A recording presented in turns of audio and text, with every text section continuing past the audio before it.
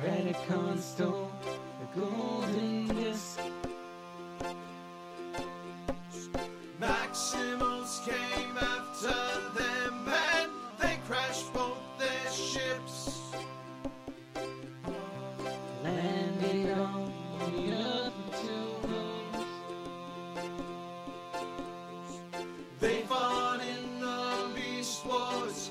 I mean, what else were they gonna do? War and peace. War and peace. We talk about things like energon and protophones and sparks. War and peace. War and peace. How the Maximals have no end game and Megatron's not smart. War and peace. War and peace. War and peace. Welcome to the War and Beast podcast, the podcast that when you're a fish out of water, turn into a fish-based jet. I'm Greg. I'm Emily. Version of your jet. Oh, I'm Jordan. Sorry. It's okay. Can I introduce myself now? I'm Kendall. No. Yeah. And this week we are reviewing Season 3, Episode 2, Deep Metal. We are also, I believe this is Episode 42 of the podcast itself. It's episode... this is the 41st episode of the series. Because Okay. I had 41st. Yes. Because I had to watch it on YouTube the first time. So, because I was in another house. And it was 41. Next week is 42. Because I searched for 42 because I also thought it was 42. Oh, no, this is Episode 42 of the podcast because last week was 41. Yep. Well, Unless my numbering is messed up. we must have... Did you count the 0 episode as 1? Let me take a look here. No, I did not. I marked it as 0. Okay, well, we'll find out. So it's got to be a bonus episode. Well, we don't number our bonus episodes, though, right? Anyhow, Yeah. Anyway, we're getting. Or off maybe topic. the YouTube video I looked at was wrong. I mean, the answer is 42, though. So So yeah, interesting episode. I had 2 lines that I really loved in this episode that have stayed with me since the very first time that I saw it. I heard you Everyone- say that, and I'm curious. What they Oh, are. Yeah. I know. just what do it as you're is. told, drone. Sorry, That's I what- was just going to say, I just figured it out. Yep. It was the podcast from the alternate reality we got. That's why our numbering's Oh, off. yes. That's probably what it is. Yep. You're probably Makes sense. right. Makes sense. It was a Yeah. time warp. Yes. I'm See, we can't answer the question because then it sort of spoils the episode before we've even reviewed it. No, I mean, like, we'll know, I guess. When you'll let us Yeah. know when we get to the line. I'll let you know. But yeah, I really like this episode. Yeah, it was good. I liked it a lot too. I guess we'll get into it when we get into it. But I like Depth Charge. I'll just say that he's cool. So Kendall, what do we have on IMDb this week? Oh, IMDb. Yes, I have it pulled up. It's loading. Yes, there it is. Okay. Good job, Kendall. I mean, oh crap! What's the matter? I pulled up the IMDb for all of Beast Wars again. It's okay. We I was have gonna the technology. I gotta say, I remember the toy coming out later in I think most of the third season was what I actually got to see on TV in sequential order, and I Yeah. remember the Depth Charge toy, and it had like a disc shooter in it. Yes, it That's did. cool. That's Yeah. where the mouth is, right? Yeah, Yeah. I don't think I ever saw season 3 at all. I'm starting to think. Here we go. Unusually, Waspinator does not get blown up in this episode. He's not in there for very long at all. no. And then, So if he does want to get blown up, he wants to stay as far away from the episode as he can. True enough. Depth Charge Starhopper, the ship he arrived on Earth in, resembles a manta ray, foreshadowing his beast mode of a manta ray. And then one other, I'm going to say this is a goof. It's probably not in the thing. But when he first transforms, it is in the thing. As Depth Charge is exiting his ship after landing in the ocean floor, he says Depth Charge maximize, but it's then seen moving away from his ship in beast mode. How would you not? If you're a Beast Wars fan, how could you not notice that shit? Yeah. Why did he say beast mode? It's bullshit. Also throughout the fight between Rampage and Depth Charge's hands constantly go from having 3 and 4 fingers. Huh. That I did not notice. Now I'm gonna have to keep an eye on that. So, I will say, since you brought up the toy, I think I remember seeing a commercial. I also must have dropped off at this point, like gotten too old for cartoons or something, because, I remember seeing or at least too old for, maybe I still watched the show, but like, I was too old for like actually to be playing with the toys. I was too busy building Kinects things or something. But, like, I remember seeing the toy of Depth Charge and thinking it looked really dumb. Really? Yeah, like, it was just, like, over, like, I think what it was like, I thought it was cool when you had a new Megatron or a new Optimus or new other characters, these characters that I liked, but then you're going to introduce this other thing. And I don't think I think I only saw, I must have not seen these episodes with any sort of regularity. Because I don't remember seeing the character in the show at all. I just remember the commercials with Depth Charge, this gigantic Stingray toy.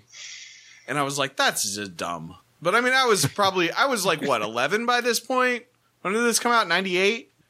Yeah, it came out in 98, so I would have been like almost 11. I was way too old for Beast Wars. I would have been 15 at the time. I wasn't too old to Beast Wars when I was a teenager, so that's not the case for me. I love cartoons. By the way, the thing with the fingers, it's actually an interesting factoid, is that they had a stuntman for Depth Charge who was missing a finger. So they had every now and then, whenever you see the finger missing, that's the Depth Charge's stuntman. I'm curious as to who would have played the stuntman then. What would the name of this digital stuntman be? Terror Drive. Sure, let's go with that.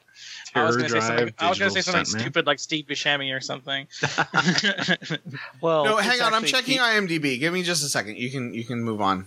Terror Drive's a deep pool because one of the TF Universe versions of Depth Charge is a redeco of it. There you go. So it's that yeah. guy. It's an actual joke that makes sense and not just a random actor name. See, I was hoping that we could have started something in this episode. Could have been like funky named person, digital stuntman, and we could have like referred back to it at points. Shit. Like, I wonder if he was working this episode. See, we could have had an ongoing thing. Trying to think here. Oh wow, it was Walter Jones. Oh shit. Oh, That's such a weird coincidence. That's crazy. Yeah. It says here in his bio, after he quit Power Rangers, he was on Space Cases, but Nickelodeon was not able to pay him enough. Because I don't know if you knew that show was very low budget. So he did occasional voice stunt work. I love that it. works. He did the motion capture for that for Depth Charge. Walter Jones, digital stuntman. Exactly. Yeah. That's it. And they wanted to go for the authentic thing, so they didn't just digitally add in another finger. Yeah, totally works. Mm-hmm. What do we have on the TF Wiki there, Jordan? Actually, it's compared to other times, it's a little sparse, but there is some here. There's under continuity errors, it asks, how is Rampage evading Megatron scanners? Various episodes hinted that it might be related to Rampage hiding out underwater, but it's never made clear. It could be it. Makes sense. He's like an underwater guy.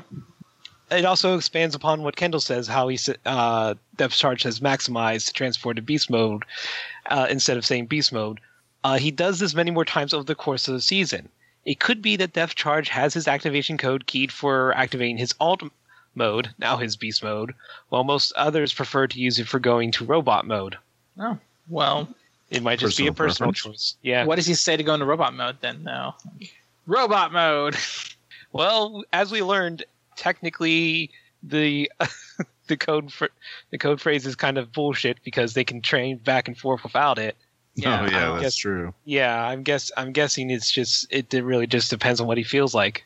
Yeah. Continuity notes. The ground outside of the Ark's cave is rutted and charred, the result of the Maximals dragging in tons of salvaged Axelon bits behind the scenes in the previous episode. Rhinox is still working on rebuilding the Maximal headquarters after the Axelon's destruction. When Depth Charge first enters Earth's solar system, he is informed by his ship's Navicomputer that the area was declared off-limits by order of the High Council. This particular bit of backstory never got explicitly mentioned on the show, but was spelled out by the story editor's posts on the internet. Earth is off-limits because of some undecided upon catastrophe, as well as to protect it from time-altering thieves such as Megatron.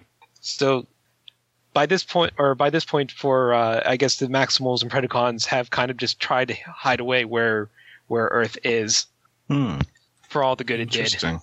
Yeah. Yeah, that's why it was that's the whole point of the golden disc. Yes, Is to hide because it says where the Earth is. Yeah, Yep. that makes sense.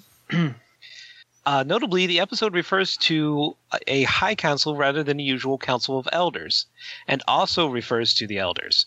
This could just be an error, though if we take it literally, then Cybertron has more than one branch of government.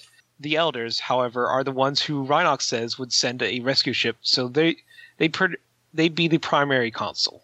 Or they Depth just Charge- call them two different Might- things. Yeah, Yeah, I know. exactly. It's kind of like the Jedi Council and the High Council. Yeah.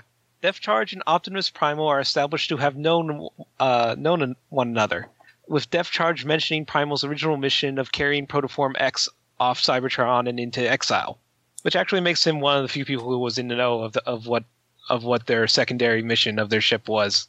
Yep. Would make sense True. because he's fucking obsessed with it. He probably didn't. Oh, yeah.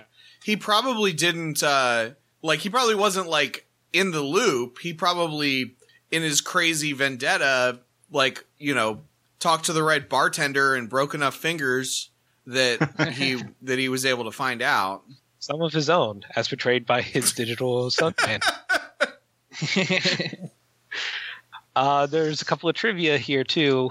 The temporal anomaly that transport Depth Charge to prehistoric Earth is never fully explained. Yeah. Causing the transmetalize, which would presumably make it related or at least similar to the quantum surge produced when the Planet Buster was destroyed. But the surge was long gone from Earth's space by that point. In physical form, the anomaly more closely resembles the warp portal used by the Vok and their constructs. So it could perhaps be related to the destruction of the Metal Hunter, which was the ship Megatron had control of for a brief bit. And given the time-traveling properties, it could even be related to the Time Storm from Optimal Situation. The show provides no further explanation. Hmm. Yeah, I mean, it could be. Yeah, I mean, it could be all those things, or all those things could have damaged the fabric of space and time to the point where it just made stuff like that more easily able to do. It's sort of like when Superman clawed his way back through the multiverse, back to life from the death and through the edge of the multiverse. It made it easier for Jason Todd to come back to life because he'd messed with the rules of time and space. Yeah, he punched like reality so hard that Jason Todd came back to life. I thought that was Superboy. Superboy's the one that punched reality.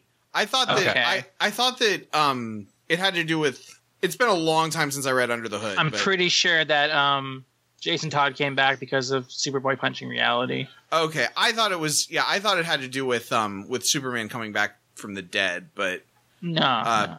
I'll do some research. Don't worry. I mean, not right now. I'm 99% sure positive. You're probably right. You're probably right. Yeah. The point is there was one event. There was one event, and then something. It caused things to mess up, or like in Marvel Comics, Spider-Verse happened slightly before Secret Wars, and one of the reasons that Spider-Verse, all the Spider-Men from all the different multiverses ended up interacting with each other is because the same incursions that led to the Secret Wars event were messing with the barriers between realities and causing that more interdimensional travel. So if you have a first they had transwarp. I mean, because that's the other thing that wasn't mentioned. I mean, transwarp drive. The Axelon is like the only ship that's got a transwarp drive on it. So at least very few ships have initially. It. Yeah. So I mean, maybe it's like Star Trek Next Generation, and there are consequences to using the transwarp drive to travel through time. So he just sort of went through their permanent transwarp portal. Or like the hit Disney Channel original movie Minuteman, where time travel causes a black hole to happen. I never understood which you can listen to about on D Comedy. I even watched that movie before I listened to your episode, and I still don't understand what the heck that was. Time travel made a black hole. It's not that hard to understand, Jordan. Geez. Yeah. Didn't you get the hard science of that movie? Well, I guess I shouldn't question a portal that basically makes you sound like you're sucking on a helium balloon before you travel back in time. No. Should never question that. Anyway. It also mentions how Depth Charge is beast mode and such looks like his spaceship. Although it points out it looks more like his vehicle mode with the wings, slanted like his fins when he turns into the jet. It also mentions how Waspinator wasn't scrapped in any way. And then mentions run for the bomb shelters. It's the end of the world. Does it mention that, like, because I thought this was weird. Why does Depth Charge need a beast form? Like what's his name? Ravage? Rampage. Yeah. Rampage. Or you mean the one that doesn't have a beast form. Panther. Ravage, yeah. Yeah. Like Ravage didn't need a beast form, and he's not a protoform. Like Transformers don't need vehicle forms; they just like having them. Right. But when the ship crashes, it says emergency transformation needed. Yeah, maybe because he needed to be repaired. Because I was going to say that's probably because it may have been a protocol with the ship that if it crashes, that like he's not going to have access to the ship necessarily to be able to repair himself. So if he has a robot mode, it gives him the capability of being able to repair himself, perhaps. That's right, because they do heal when they're in beast mode. Yeah, man, that's dumb. But I mean, yeah, that's. I guess that works. It just, man, I wish that they hadn't done the Transformers got to transform, fishes got to swim. It's just how it is. I just wish that they didn't get rid of the Energon thing. Like the idea that they can only stay in robot mode for so long because of the Energon. Yeah, it was good. It was a good part of it. I mean, and because they could have told they could have done basically the same stories. Like they didn't have to, you could even say like, oh, the transmetal bodies are less susceptible to it or something. But it's just so weird. Like now that's not an issue when they made such a big deal about this is why we had to do animal forms, because like why didn't he just transform into a vehicle? Are you just upset because you aren't going to be able to get the fish flopping around due to energon stasis? Well, I hadn't even thought about that. I think that Maximals and Predacons just like have to scan organic. Like Transformers scan other technology, like the normal Cybertronians, the Autobots and Decepticons, and then Predacons and Maximals, they just were designed to imitate biological life. Or dragons. They can also. Well, that's. You mean Kendall? Dragons are Autobots real. Autobots and Decepticons. They can also transform into dragons. That's true. That is this canon. A reference to something you watched recently, perhaps? Yeah.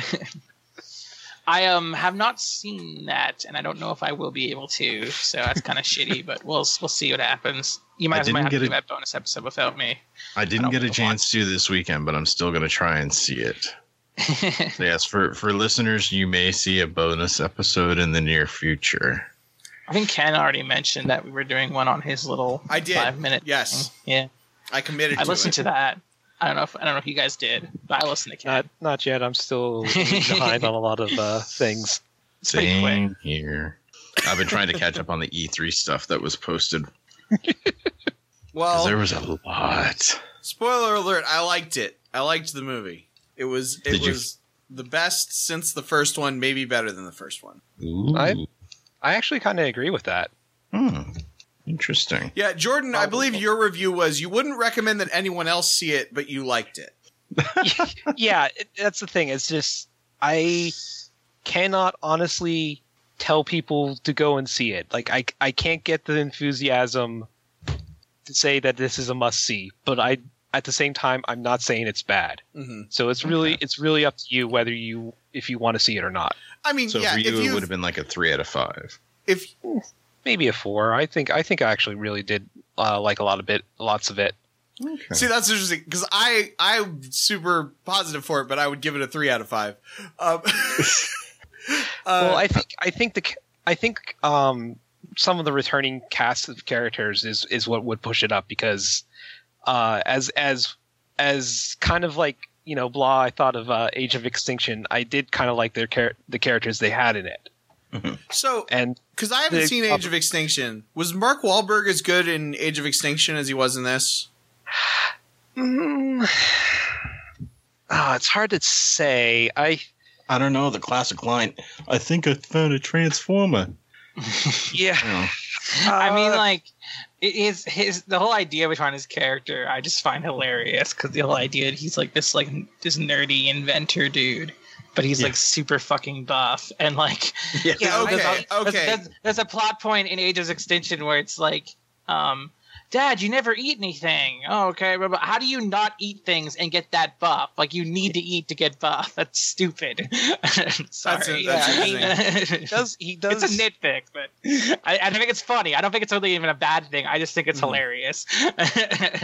Yeah, he kind of does give like off this Nutty Professor vibe in Age of Extinction, and In this, he's more of just a badass. yeah, Like he's the cool future version of himself. Like in the first season of Heroes, he's the Hiro Nakamura that has a sword Okay. and speaks really good English. okay. But we don't need to go into that. I think we're ready for the episode now, right? I think so. Oh yeah. wait, I wanted to point out one So more. that was our thing. bonus episode for Transformers Last Night. It also the trivia mentions that Rampage senses the approach of Depth Charge before Depth Charge has even Yes. crossed through the temporal anomaly. One Yeah. of the many unexpected mysteries about the full extent of Protoform X's powers. He's a I Jedi. noticed that too. Yes, he's a Jedi. We'll go with that. His spark is one with the Force, and the Force is with him. I would see him more as a Sith.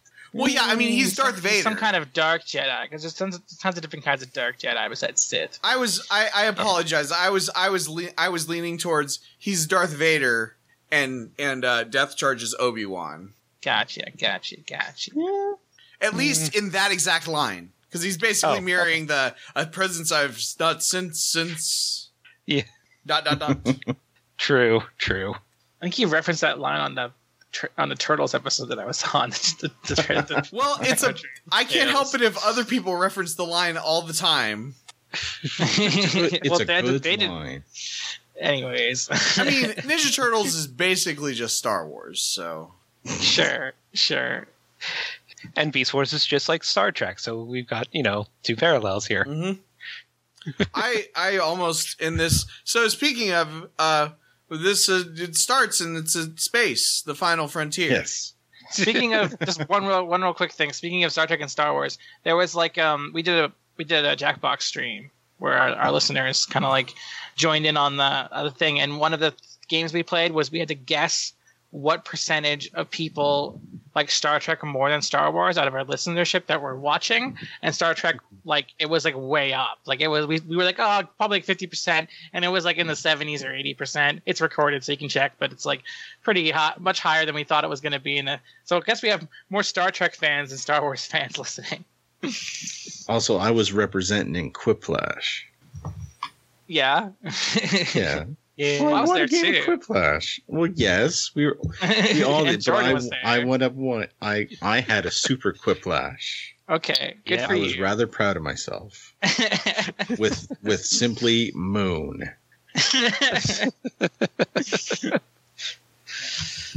But yes. Anyway, getting to the episode, we open on the mountain that is housing the Ark. The camera is panning down, and we get the aforementioned look at the crudely made entrance that the Maxwells have made, along with like you can see the scrape marks from where they've been dragging things into the base to bring equipment and salvage and whatnot. We've got Rhinox, who is very unsuccessfully trying to get the equipment to work. Like the screen is flashing and sparking at him, and he's getting pissed off because he's like, slag. And Optimus is asking him how long before it's working. He's like, with nothing to work with but salvage parts, I'm not making any promises here. It's basically like me before every episode when I'm trying to get all the stuff plugged in. Yeah. Yeah. The Optimus and Rhinox have a bit of a back and forth about how they need to defend the Ark until someone comes being sent by the Maximal Elders. And Rhinox has a bit of skepticism here because he's of the mind that if somebody was going to come, then they would have come already. Then Optimus is like, well, he's not sure because so many things have changed. And he makes mention that none of them are the same when this war first started. I liked that line. It's true. I like That was a that. good line. Yeah. Except for Rhinox, because he's the same. Yeah. He's the one who's still in his normal mode. But is he the same? Well, no. Well, Rhino form is new compared, That was there when the war started. I meant like underneath. He's lost I know you friends. did. He's Yeah. lost he's lost hope. He's Yep. jaded. He's a little green, yeah. He's got that scar across his face. He grew his hair out. Yeah, okay. His mohawk. He has a little like chrome mohawk thing going on. If I recall. I'm seeing So- his face 2 seconds ago. It's not on the screen right now, so maybe I'm wrong. When he started this war, he hated guns so much that he had to borrow Cheetor's gun in the first battle. True Now he enough. fucking And now he loves has them. the biggest guns of anyone. He's got 2 of them. He dual wields them. Gatling guns. It's badass. Those were the days when he was just the beast of burden. Now he carries far too much burden. True enough. Anyway, Like the High Council. And Optimus has gotten 3 new bodies. Who cares? so Otherwise, from here we Optimus cut is exactly the same person. we cut to a ship that is traveling through space, and we sort of get some glimpses of a Cybertronian form working at a small computer screen. There's a computerized voice that makes mention that the sector has been declared forbidden by the order of the High Council, to which the person in the ship says, "Slag the High Council." And then he orders the ship to give him a quantum scan. And again, it tells him about a certain program directive, and he's like, just do it. And it does. So he's putting the uppity computer in its place. The computer manages to detect the energy signature of Protoform X. So the thing I'm kind of curious about here, is there some sort of a trail that each transformer is capable of leaving? I think Or it's just Protoform X's like specific spark energy. Okay. Yeah. I think it has something to do with Protoform X specifically. Yeah, I suppose that could work. Plus, This seems a little he weird. probably at least knows the general path that Prime's ship took chasing Megatron. I suppose there's that too. Yeah. Yes, since he got that information. That makes sense. But yes, so he starts following the trail. He receives a warning, and there's this anomaly that appears in space in front of the ship. Computer tells him to turn back. He's like, "What the pit?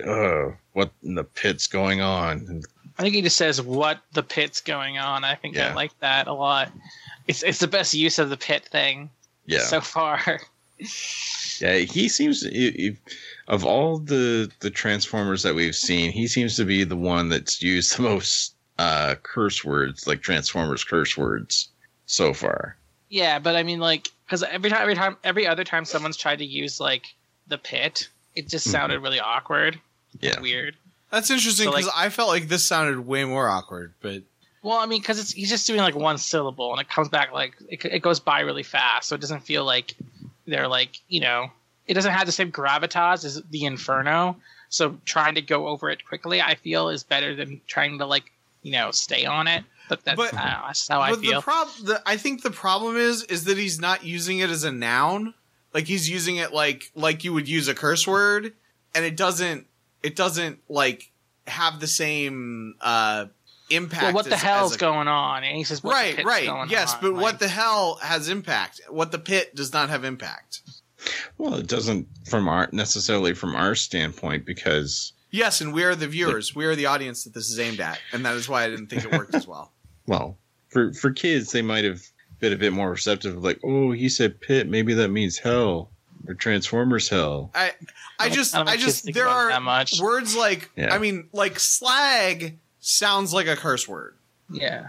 You know, I'm not sure if there is an equivalent, but like, or like, you know, Battlestar Galactica did it obnoxiously, and they said, you know, what the slag is going on, or what the frack. They said frack. That was it. Yeah, frack. Yeah. And then, or as opposed, which frack, even though they overuse it, especially later on in the series, once it's like, it doesn't have any subtlety, it just means fuck. But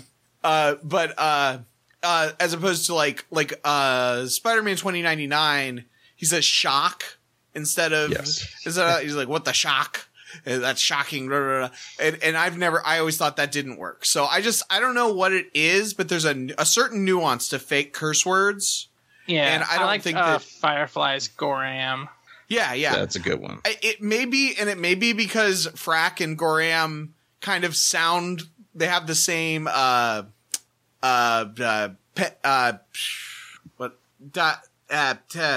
They have the same kind of sound. I don't know. I forget there's a word for it, but I can't remember. But there's like it's the same rhythm and the same kind of, like, they almost rhyme with curse words. So I'm gonna throw this out here since we're off track already. Later on, Cheetor calls Depth Charge's ship a Starhopper, which I was like, that sounds like something from, it sounds like a T-16 Skyhopper, but I wonder if it's something from Star Wars. And so I searched Wikipedia, and the HH-87 Starhopper is definitely a ship. And if you guys will look in your Facebook, in the Facebook Messenger chat. I saw the link already. Yeah. It definitely looks very similar to the ship. When did the Starhopper get first revealed? First appearance was in the Clone Wars TV series. So it was before this. It was I don't after. think it was before. It was well after this. Yeah. So Star Wars stole from Beast Wars. What you're saying? Yeah. That's or it's an homage. I mean, or a parody. I mean, Beast Wars stole from. I mean, it's obviously that it's trying to sound like a Skyhopper, which Skyhoppers was a thing. The T-16 Skyhopper is. That's a Skyhopper is just a Skywalker with a little more spring in his step. He's got some serious. Of course, the T-16 Skyhopper is the thing that Luke Skywalker used to murder small animals with, in Beggar's Canyon. Gotcha. Because he's a sociopath. I mean, come on. He used to bullseye womp rats Like he used he used Womp Rats for target practice. If we're talking about like he's a farm boy, and I've heard many times of people going like farm boys going like, oh, we're gonna go shoot some prairie dogs. Like I mean, I think it's kind of fucked up, but they do. They don't even need to be farm boys; they just need to be hicks. Yeah, and that's not a positive quality. It's not positive. But I don't think it makes him sociopath. Doesn't make him a sociopath. No, just a little less empathetic than other people. The fact, I mean, that is a thing that sociopaths do, is that they torture and murder small animals. It's true, but they usually torture them. They don't just like shoot them from afar. I guess. He's bullseyeing them. Yeah, I guess. I don't know. He doesn't show any remorse though. I used to rip the legs off Womp Rats back on. He doesn't say that, you know what I mean? Well, I mean, maybe if they were trying to rip the legs off of the Death Star instead of blow it up and use a thermal exhaust port, then maybe Biggs wouldn't be dead. I wish the Death Star had legs. Well, there was that Death Star transformer that turned into Darth Vader that had legs. My son has that. That's awesome. But yeah. Anyway. So this character's ship gets pulled into this time anomaly, and as he's pulled in, we see his body starting to glow very similarly to the glow that Cheetor and Rat Trap, as well as many of the Predacons, experienced back when the Planet Buster exploded. And oh, geez, yeah, I do see the fingers here. Yeah, yeah, he's got 4. Yeah, thumb and 3 fingers. Well, that's weird. It changes throughout the episode. Ah, weird. Okay.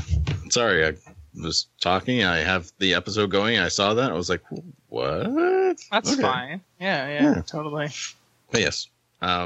So we see him sort of enveloped with the same sort of energy that was hitting the other ones to turn them into transmetals. From here, we cut back to the entrance to the Maximal base. We've got Silverbolt and Black Arachnia manning these turrets on either side of the entrance now. And we've got Inferno, who is inspecting the entrance right now. Apparently he's forming some sort of plan of attack because he is now a sub-commander, according to Megatron. Yeah, I heard that. That was interesting. He's the assistant regional manager. And he takes his job seriously. Oh yes. He sort of explains that he's going to try and cause a distraction to bring Optimus out, and then Rampage is supposed to attack him. Now, as he says this, Rampage doesn't seem overly impressed. He's like, hardly a difficult concept, is it? And Inferno immediately says, "Just follow my orders, drone." Yeah, and then he kind of goofily like flies away. And they definitely made Inferno like kind of a joke this episode, which I didn't really like that much because he's usually pretty badass. I do want to point out that Greg does say, "Just follow my orders, drone," to us like about 4 or 5 times every time we record. It's true. It's true. He edits it out, but like he yells it at us whenever we step out of line. Just like how I'm going to edit this entire conversation out. Oh, oh no! Damn! I thought we could finally let the truth out. I'll put it on. I'll drop it on the Kendallcast feed. It's okay. Nice. Shit! So, as was alluded to earlier, after Inferno starts flying away, Rampage senses through the Force that someone is approaching.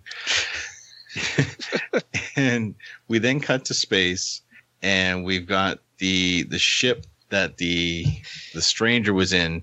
It's sort of careening through space now. It's got sparks emitting from it, and we hear the person inside sort of scream a little bit as the ship starts entering into the well, we don't see it actually entering the atmosphere, but it's heading towards Earth. We then cut to Cheetor, who's flying around, and he hears something and starts looking around. Are you cut off, Greg? Or did you just stop talking? No, I'm here. Everybody hear me? I can hear you fine. Emily, I wasn't paying attention to what he said, but I know that I could. I didn't hear any of that last like 5 seconds, but that's just me, I guess. Sound fine to me. Huh. Okay, well that's good. As long as you guys have good sounds, it's fine. I'm not recording it, so just wanted to make sure. All right. Cheetor radios into Optimus to let him know that something is going through the atmosphere headed towards the planet. And so Optimus and Rhinox sort of are wondering if maybe this is the thing that they were talking about earlier. Maybe the council has finally sent a ship. Optimus radios him back saying that he's on his way, and he goes ahead and transforms into his jet mode and starts flying through the base towards the entrance. We get back outside, and we've got Inferno, who is telling Rampage to get ready to fire. And of course, Rampage isn't anywhere around now. It just shows the spot where he was. And so Inferno is like, Run! And starts running towards the entrance, going almost very spastic. He's still following his plan. Oh yeah, he gets. And we get Silverbolt and Black Arachnia, who just look at each other. Black Arachnia just sort of shrugs. She's like, "Oh." I do like seeing Black Arachnia with Yeah. the Maximals. It's nice. I'm curious to see how that unfolds from here on. But I like this little moment between her and Silverbolt. I'm not a big fan of Inferno being a joke, but it is kind of cute. But yeah. Oh, you mean you're talking about when the rock fell on him? I stopped paying attention. That's really funny because that is the exact moment in the show I watched the first time where I stopped paying attention, so I missed the joke. I just barely caught it the second time, and then it's weird. There's like certain spots in these episodes that I zone out when I'm watching it, and then I zone out when Greg's describing it. It's just such a weird. It's like a like a rhythm of the show. I didn't think the Rock thing was like that funny because I don't know. I just think I think Inferno's like been a super badass like for so long, and now he's just like kind of pulling a Lost Mater. And I thought that was kind of weird, but it's not like the worst thing ever. It's just Like, it didn't land for me. Did they not Unlike the Rock on Inferno. I'm just so desperate for any bit of comedy in this show at this point that they can do whatever. Like if they did the stupid we're gonna punch each other truce. I probably, after some of the episodes I've seen lately, that would be a welcome distraction. There's a funny part later that I like, so we'll get to that later. But yeah, Yeah. So, as Emily was alluding to, Black Arachnia, like Inferno's just sort of standing there, like waving his arms around with his gun. Optimus like flies through the door, and Inferno's like sort of momentarily paused, and he watches him fly away. not expecting him to come out that fast. Yeah. And then he turns back to them. He's like, burn Maximals. And then Black Arachnia just hits like a switch, and we get this boulder that drops down onto him. I almost would have found it funnier if they had just shot the guns at him, but I suppose they're trying to conserve ammo or something. Yeah, I guess that's what they were trying to do. But yeah, it would have been funny if he had said that, and then both guns just sort of. It would have almost been as funny as, remember that time in season 1 where we get Tarantulas and Scorponok on top of the ship? That was really good. Yeah, it would have been funny if we got something similar to that, I think. Totally. So yeah, Inferno's squished, like the bug that he is. We then cut back to the ship as it's going through the atmosphere. It's heading. It's like in a nosedive towards the ocean. Cheetor makes mention of the type of ship that it is. He's like, "Oh, a Starhopper," and then the ship crashes into the water. He's like, "No!" So he starts flying towards the ship. And he has to hurry or he'll drown. Yeah. Cheetor doesn't know he's going to be a fish guy. We then cut to Rampage, who's appeared on the scene. He's still in his tank mode. And he's like, "Oh, this game's not for you, kitty." And then he immediately proceeds to shoot him with a missile. And he gets knocked into the water, as Cheetor was trying to radio Optimus. So Rampage alludes to, "Now it's you and I, old friend." So a bit of foreshadowing here, it seems. Okay, they're friends. They're just going to be buddies. Cool. Yeah. Kind of time. Yeah. So we cut to underwater, and we've got the ship as it starts doing an emergency transformation scan, similar to what we would have gotten from one of the stasis pods, really. So it's scanning for life forms. We see a school of fish. Then as it deactivates, we then see a manta ray sort of swim by. Yeah. The canopy of the ship pops open, and we see Depth Charge sort of fully for the first time, and he's taken on this manta ray look. And he also says Depth Charge maximize and turns into his beast mode for some reason. Like, we thought maybe it's personal preference, I guess. I think it'd be kind of funny if like he just like transforms. He's like a goldfish. The original He's like a Blu-ray. flounder. Yeah, it's just like some completely useless animal that like wouldn't help at all. So he starts swimming away. This probably would have been the point where we would have had like a little commercial break. When we come back, we've got Cheetor, who's sort of floating or slowly sinking in the water, and then we've got Depth Charge who's swimming around. Which, by the way, I want to say the water effects in this episode are pretty good for like I thought it the was time. pretty good. Yeah, Like I mean, I remember the first season of the water, and like this looks a lot better. yeah, I agree. Depth Charge has sort of like is like a fish attachment on his underbelly. It almost looks like a mini shark, I guess. Yeah, and I think it becomes his gun later, which I think is kind of Yes. cool. But it's apparently some sort of a He's basically a remote mantine. sensor.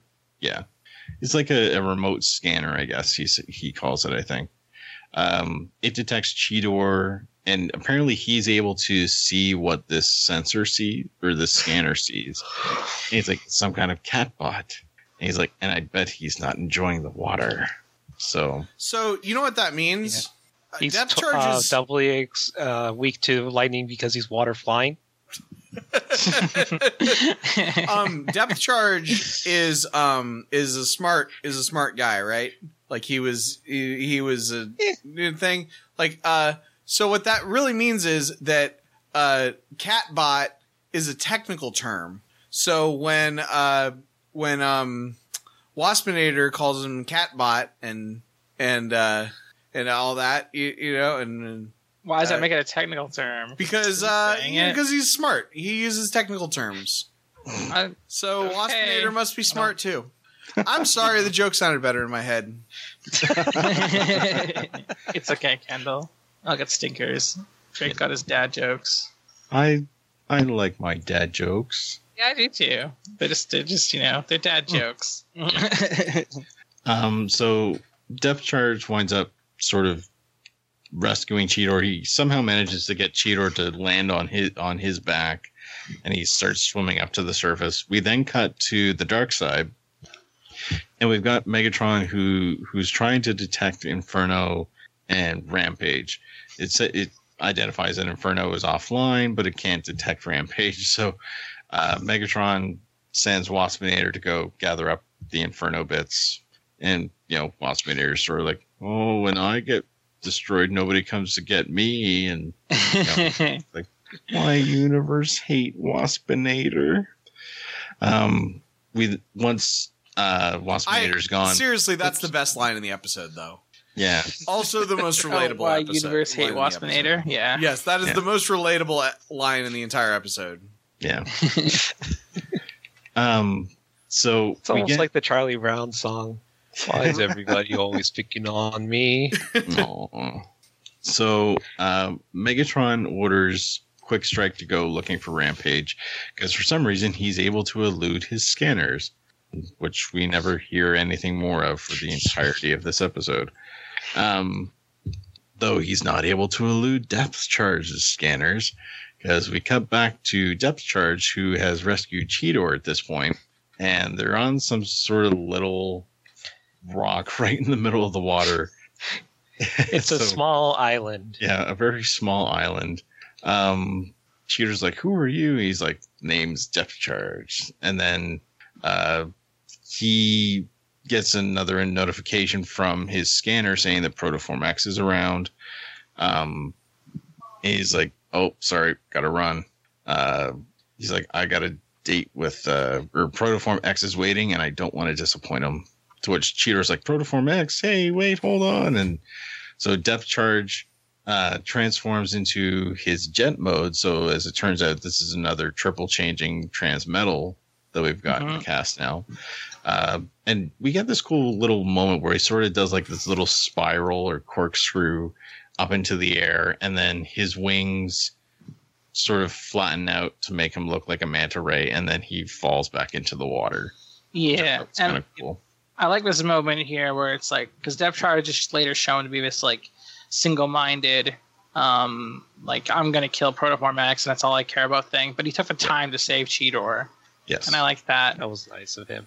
And I also like, I said the one funny moment that I do like is how Cheetor is stuck on this rock and he's just like, ugh, Yes. I hate water. he's just stuck there and he can't do anything, and it's cute. I don't know. I thought it'd be pretty funny. Apparently the water has shorted out his comm link and also ruined his jets. So does that mean that the Transmetals aren't waterproof? I Or at suppose least- it's for a cat form, not. They're Yeah. waterproof in the fact that they don't die from being in the water, but maybe Yeah, some of their stuff gets fucked. but you would think that would be a pretty, like, his comm goes down because he gets wet? Well, he did get hit by a missile. That's true. too. It could just be the missile. All of that could have been the missile. And the reason he says I hate water is because he's stuck and without. He has to swim if he wants to get off this rock, but he doesn't want to do that because he hates water. So maybe the water didn't do anything. It was just a missile. I choose to believe that he's not waterproof. Even if it's just Cheetor that's not waterproof. It'd be kind That of would funny. almost be better. He's just weak to water because he's a cat. Yeah. It'd be interesting, I think. I'm looking at my Pokemon type chart. I don't think cat type is weak to water. It's a lot of types, so.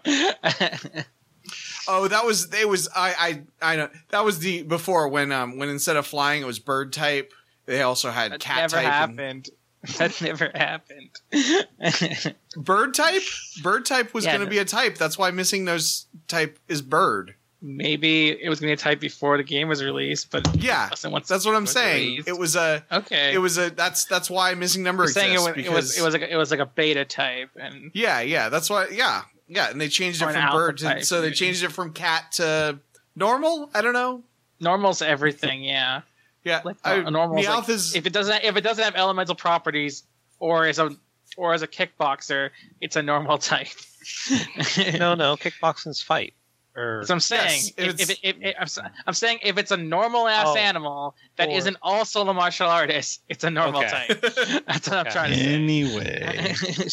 So yes, we get Cheetor saying that he hates the water. He can't get off the island, and he can't call for help. We then cut back to the scanner in the water, and it reconnects with Depth Charge and reports that Protoform X is at vector 000, which apparently is directly below him. And he's like, "There's nothing there but rocks." This has to be the worst hiding job. It's not very Yeah. good. Of a Depth Charge is being a giant freaking crab. idiot right now. Like, There's like Okay, there's so like maybe Depth 5 Charge rocks. is dumb. Maybe he is as smart as Waspinator. Yeah. Or maybe he's so narrow-sighted he just doesn't look down. he's like, or maybe Could he's be. like, there's purple rocks on Earth, right? Yeah, that's yeah. Because he doesn't know. He's looking for a protoform. I was Apparently, going to say That's that true too. that is a point. This is a new planet he's probably never been on, and he doesn't know that Protoform has gone in a new form. I mean, Yeah. the information about this planet is literally forbidden knowledge. True. Yeah. Just to go back Yes. to a tangent we were on a second ago, Jordan, did you see my Snorlax that I've got? That's a normal type Pokemon. That's why I thought of it. Oh, I didn't see the Snorlax you got. I know you love Snorlax. Oh, I got this like giant Snorlax plushie. Send you a Aw. picture. Continue with the episode. But yes, so Rampage manages to jump out from under these 5 rocks he managed to pile on top of himself and latches on to Depth Charge. And he's like, greetings, old playmate. So glad you could come. And Depth Charge is like immediately like X. And he's like, well, I'm called Rampage now. A bit obvious, but to the point, don't you think? And he starts squeezing Depth Charge with his claws. And of course, we see Depth Charge in quite a bit of pain from it.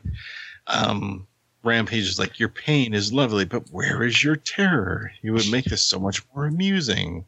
Just like our little party on Omicron. And this is the first mention that we get of Omicron in this series. Now, I want to say that there might have been some Omicron mention in G1, but I can't remember for sure.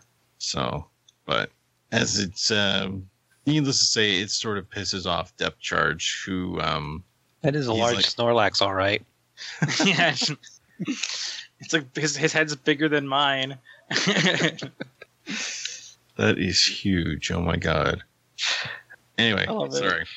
sorry. So, Depth Charge says, you want amusing, creep? And then he proceeds to blast him with the jets that he's got on the underside of his body. They sort of start lifting off, like sort of surfacing from the bottom of the water. We then cut to Cheetor, who's like, come on, Optimus, what's taking you so long? We then hear some yells, and we see Depth Charge and Rampage launch out of the water. Cheetor's like, well, now I've seen everything. We get a bit of a back and forth between, well, mainly Rampage, because he manages to transform on top of Depth Charge, and then starts peeling away at his arm. And, That's fucked up. yeah, He's ripping his flesh shoots him off. in the head. Yeah, and so he shoots him in the head as Depth Charge is sort of flying in his jet mode. Depth Charge then crashes into the side of this, not quite a mountain, it's like a hill, which knocks Rampage off.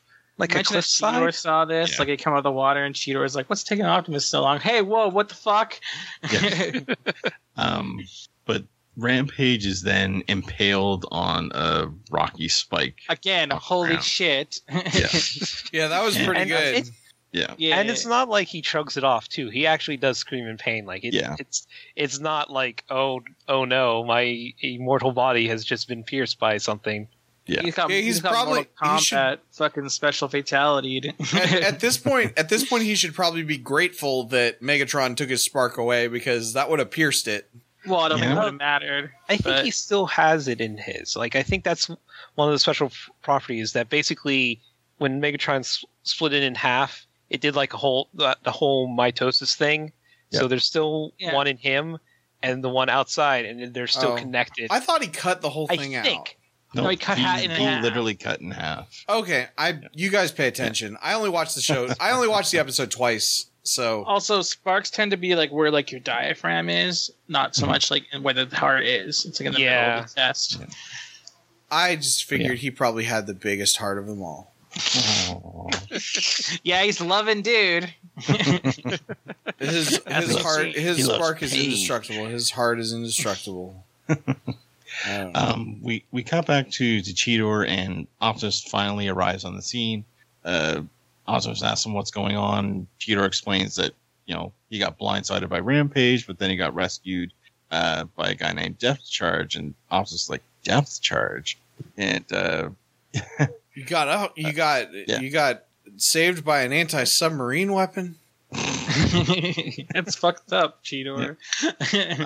we cut back to Rampage now, so somehow he managed to break the rocky spike which is still piercing through his chest, yeah. Yeah. and then he literally pulls it through his body. Yeah, it's like the time that I was in sewing class and I accidentally got a sewing needle through my from a sewing machine through my thumb, and when I pulled away, I broke the needle in half off the machine, and it was still in my thumb.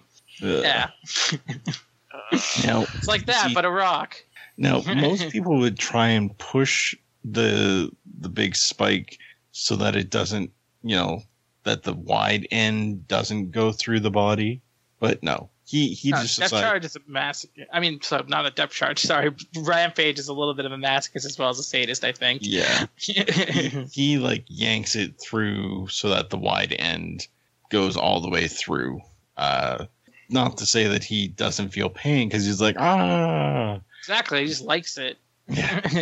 but then his body immediately starts to regenerate, and he starts laughing and starts heading toward Depth Charge.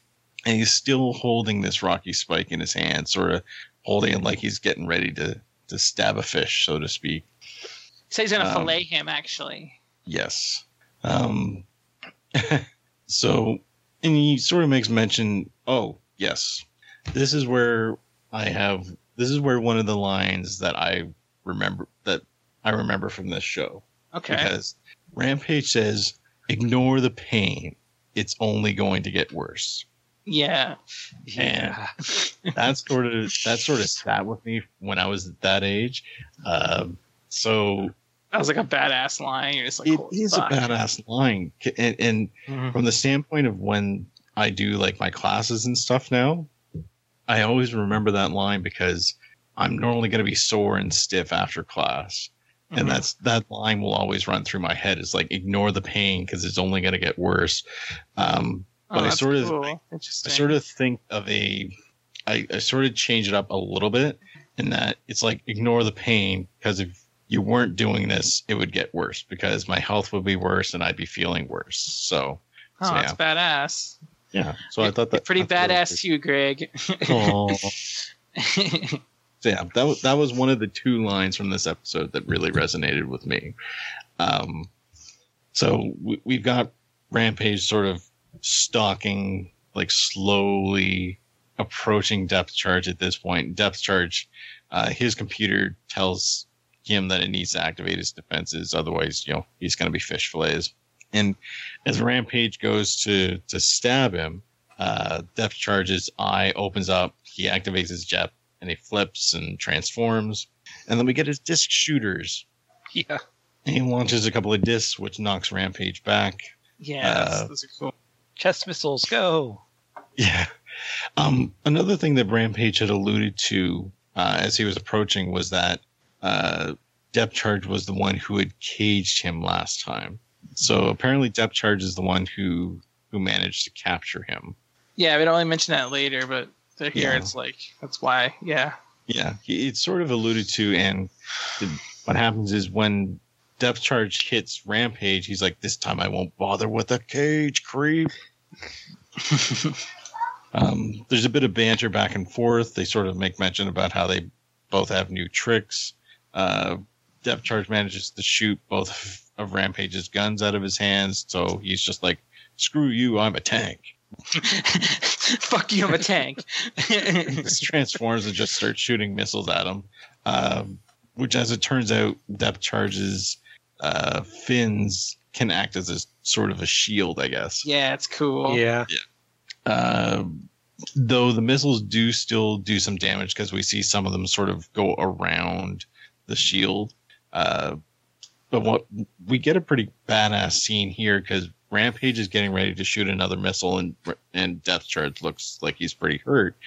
But he manages to. He's got a tail that he can use as a lance, Yeah. Or a sword. or spear sort of thing. Yeah. And He kind of so javelins Like, it I into mean, the- yeah, into he the throws it like barrel. a javelin this time. yeah, because what he does is he sort of twirls it, and he's like, "This is for Colony Omicron," and this is just as one of the missiles is in the tube for Rampage to shoot. He throws his tail, it gets jabbed in there, and then Rampage explodes and sort of falls back.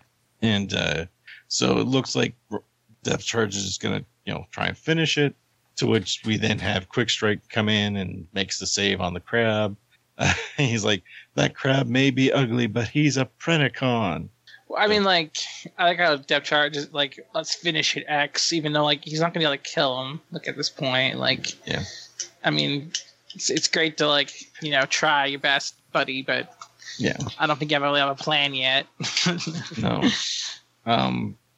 But Quick Strike isn't there for long. Like, he manages to incapacitate Depth Charge, and then he's immediately hit with a couple of missiles from Optimus. This happened twice in this episode where missiles from off screen slowly get to the character and then hit them. Sort of blindside them a bit. So they both land and see Depth Charge, who's sort of like in stasis, I guess you could say at this point. Optimus or Cheater is like, well, what are we going to do about Rampage? And then they notice that Rampage is nowhere to be found now. And Optimus is like, well, looks like Rampage has had enough for today. So From here, we then cut to the Maximal base, and they've managed to recover their CR chamber, and they've got depth charge in it. And so the Maximals are sort of talking amongst themselves, asking, what's the deal with him? Well, you know that Silverbolt is the one that that recovered that CR chamber ASAP, so he could fix up Black Arachnia. Oh, Yeah, yes, of totally. course. So we get a bit of backstory on Depth Charge here. He was in charge of security for Colony Omicron. Oh, by the way, Greg, I tried to take a quick look on the TF Wiki, and it didn't have any other mentions outside of Beast Wars for Colony Omicron. Okay. For some reason, I thought I had heard something from Well, G1 about it, but There might be sounds like something like, since Omicron's like a typical like Greek letter and Yeah. and stuff like that. It might have been used on something for a G1 character or something like that. But That's certainly possible. for the colonies specifically, that it's only been mentioned in Beast Wars. Yeah. But apparently, Protoform X had escaped to this colony, and then Or I think leveled no, the colony. what they said was like they were keeping it on the colony at first, and then when he escaped and broke free and kind of ravaged his way out. Yeah. And then Rampaged his way out. If And you then will. what happened is they put the collective consciousness of the entire colony into depth charge, and then he Are you served making on a data the joke now? USS Enterprise. Yes. You got me. You got me. Sounds so defeated. Well, I made a bad joke before, and then Greg cuts me off in the middle of the joke. It's not my day. It's not my day. It's okay, buddy. Don't I worry about appreciate the joke because Data was one of my favorite characters. I guess I'm- you're right, though. I'm The sorry, joke 'cause I deserved was- to be I was cut like, off. oh, it's Data. No, that was the correct amount of information. You cut it off at the right time. So we learned that Depth Charge is the only one who survived X's attack on this colony. From then on, he went on to hunt Rampage, and it took 4 stellar cycles for him to bring him back to Cybertron. So essentially, if we're assuming that stellar cycles are years, so it literally took him 4 years to hunt him down and capture him and then bring him back. He asked the council to find a way to destroy his spark, and instead the council decided to turn him over to the crew of the Axelon instead. And Yeah, apparently basically that. they dump him on a barren rock plan instead of trying to destroy him plan. I thought they were going to throw him into the sun. Probably wouldn't have been a I bad think idea. so. I thought they were going to exile him. Okay, I may have made that up. That's fine. Well, to be honest, it probably would have worked. Yeah, totally. It has to be a certain amount of damage where you just seriously can't help him that. Yeah. I mean, I guess he might have been like, sorry. If the I guess if the Maximals don't believe in the death penalty, Yeah, I suppose so. Could be it. But I don't they know. wanted to drop him off on SETI Alpha 5. Which used to be City Alpha 6. Yeah. Yeah, Dip see? Charge I could make starts- those references. He starts to wake up, and Rhinox is like, "Yo, we can ask him how he got here." Yep. And so they shut off the CR chamber. He comes out and immediately is like, "What the pit are you?" And he's looking right at Optimus when he says it. See, I like that. I like that use of it myself. Yeah. But fair enough. And Optimus is like, "Well, I guess I've changed quite a bit since we last met." And he's like, "Primal." Twice. Yeah. He's like, "Primal." And then he gets a notification from his computer saying the Protoform X is still functional. He starts to, slowly make his way to try and make an exit. Cheetor, is nice and thanks him for pulling him out of the water, to which Depth Charge then smacks him away and is like, "Go chase some mouse." So yeah, he like stopped to rescue him, but he's still like pretty much down to business. But yeah, it shows like a hint of his heroic. Yeah, nature. it's the heroic asshole. Yeah, totally. Yeah. You think he and Rat Trap would get along swimmingly? Or Well, that's they because wouldn't get rats don't along, swim. but they would be there when it counts. Yeah, that's right. Totally. But yeah, so Depth Charge And he says continues to to try Cheetor, and move away. he goes, "Go chase some mouse," and then Cheetor immediately turns around and starts running after Rat Trap. Primal like gets his What I was attention. going to say is that rats can't swim, and how cats can't dance, but I don't think anyone's seen that movie. I've seen cats can't dance. Rats can It's a swim good because movie. they come up the drain pipes. Cats Don't Dance is a funny animal movie from the 90s. Of course, I've seen it. I just remember hearing this American Life story about people going to the toilet and there's a rat in there. That'd Oh Jesus! be scary. I don't hate rats, but that's not where I'd want to see a rat. Yeah, Nope. yeah. We managed to get a bit of banter between Depth Charge and Optimus. Optimus is trying to explain that they're in a war for the very future, and Depth Charge is like, "Oh, well, you're busy. Well, that's good. So X is my problem again then." I like that, and I'm like, fair enough. Just whatever. I mean, you guys are doing okay in the war right now. Yeah. Let him do his thing. Yeah. So Optimus tries to, tell him to wait, and he interrupts. He's like, "Back off, Primal. You blew it just as I told the High Council you would." And it's like, oh shit.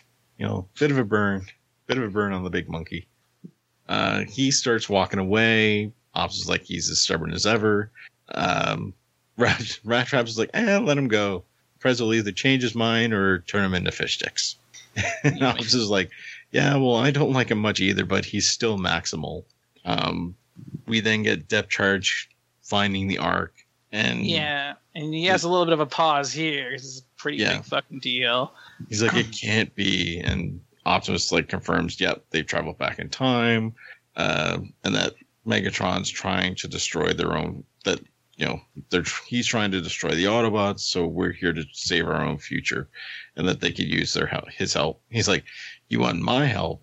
I still have your first mess to clean up. And he's like, now where's the way out? Yeah. And Optimus is like, well, geez, can you get on with it? Yeah. You got a schedule to keep. Yeah. We're paying you $7.50 an hour to clean up our messes. Because he's the janitor. Well, yeah, of course. He's the cleaner. The cleaner? Optimus- You mean like on Broad City? Yes. I meant more like Killer 7 on the cleaner. Or you could even say like Kenny Omega from New Japan Pro Wrestling. Although probably nobody here gets that reference. So Nope. oh, That is I'm like- sure that Was there are it listeners. the Cleaner? Was the name from the Venture Brothers character, or was it Mr. Clean? I'm not sure. With the acid melty spritz bottles and all that crap. I cannot remember for sure. It's been so long since I saw Yeah. that. Like, I mean, he looked like Mr. Clean, which was part of Yeah. his shtick, but I can't remember if he was the Cleaner or actually was called Mr. Clean. I want to say it must have been the cleaner, because I would think if they called him Mr. Clean, there might have been some copyright or trademark infringement there. But Yeah. I could Fair be use. wrong. That's what I think too. fair use. Yeah. Well, Well, that's yeah. the thing. I don't know if Mr. Clean is fair use. I mean, Well, like literally anything is fair use. It depends on how you're doing it. But yeah. I like- mean, clean. It's pretty hard to copyright the word clean. Mm. Anyway, I don't know this. I just took one class in business school one time about this. But I will say that the cleaner gag in Broad City is one of my favorite things about that show. She works at a gym, and there's most of the people that work there are trainers, and they have nice shirts that say trainer, like a gym, Yep. like a gym trainer. But then there's like the janitors. They're wearing it's the exact same uniform, but it says cleaner instead of trainer. And then like they just like are, oh, and also there's a giant mess in the bathroom. Somebody went crazy on one of the toilets. Can you go clean that up for me? Like, because if you actually were, it's funny because if that actually was a real job, then the staff would share those responsibilities.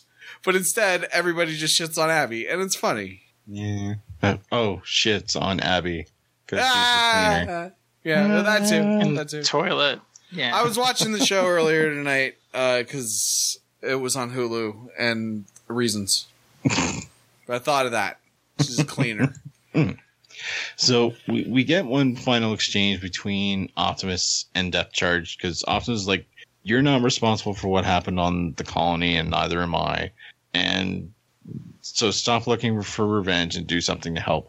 And this is where we get my second favorite line from this episode, because Depth Charge turns around and he's like, "It's not revenge I'm looking for, it's justice." And 15-year-old me was like, that is such a badass fucking line.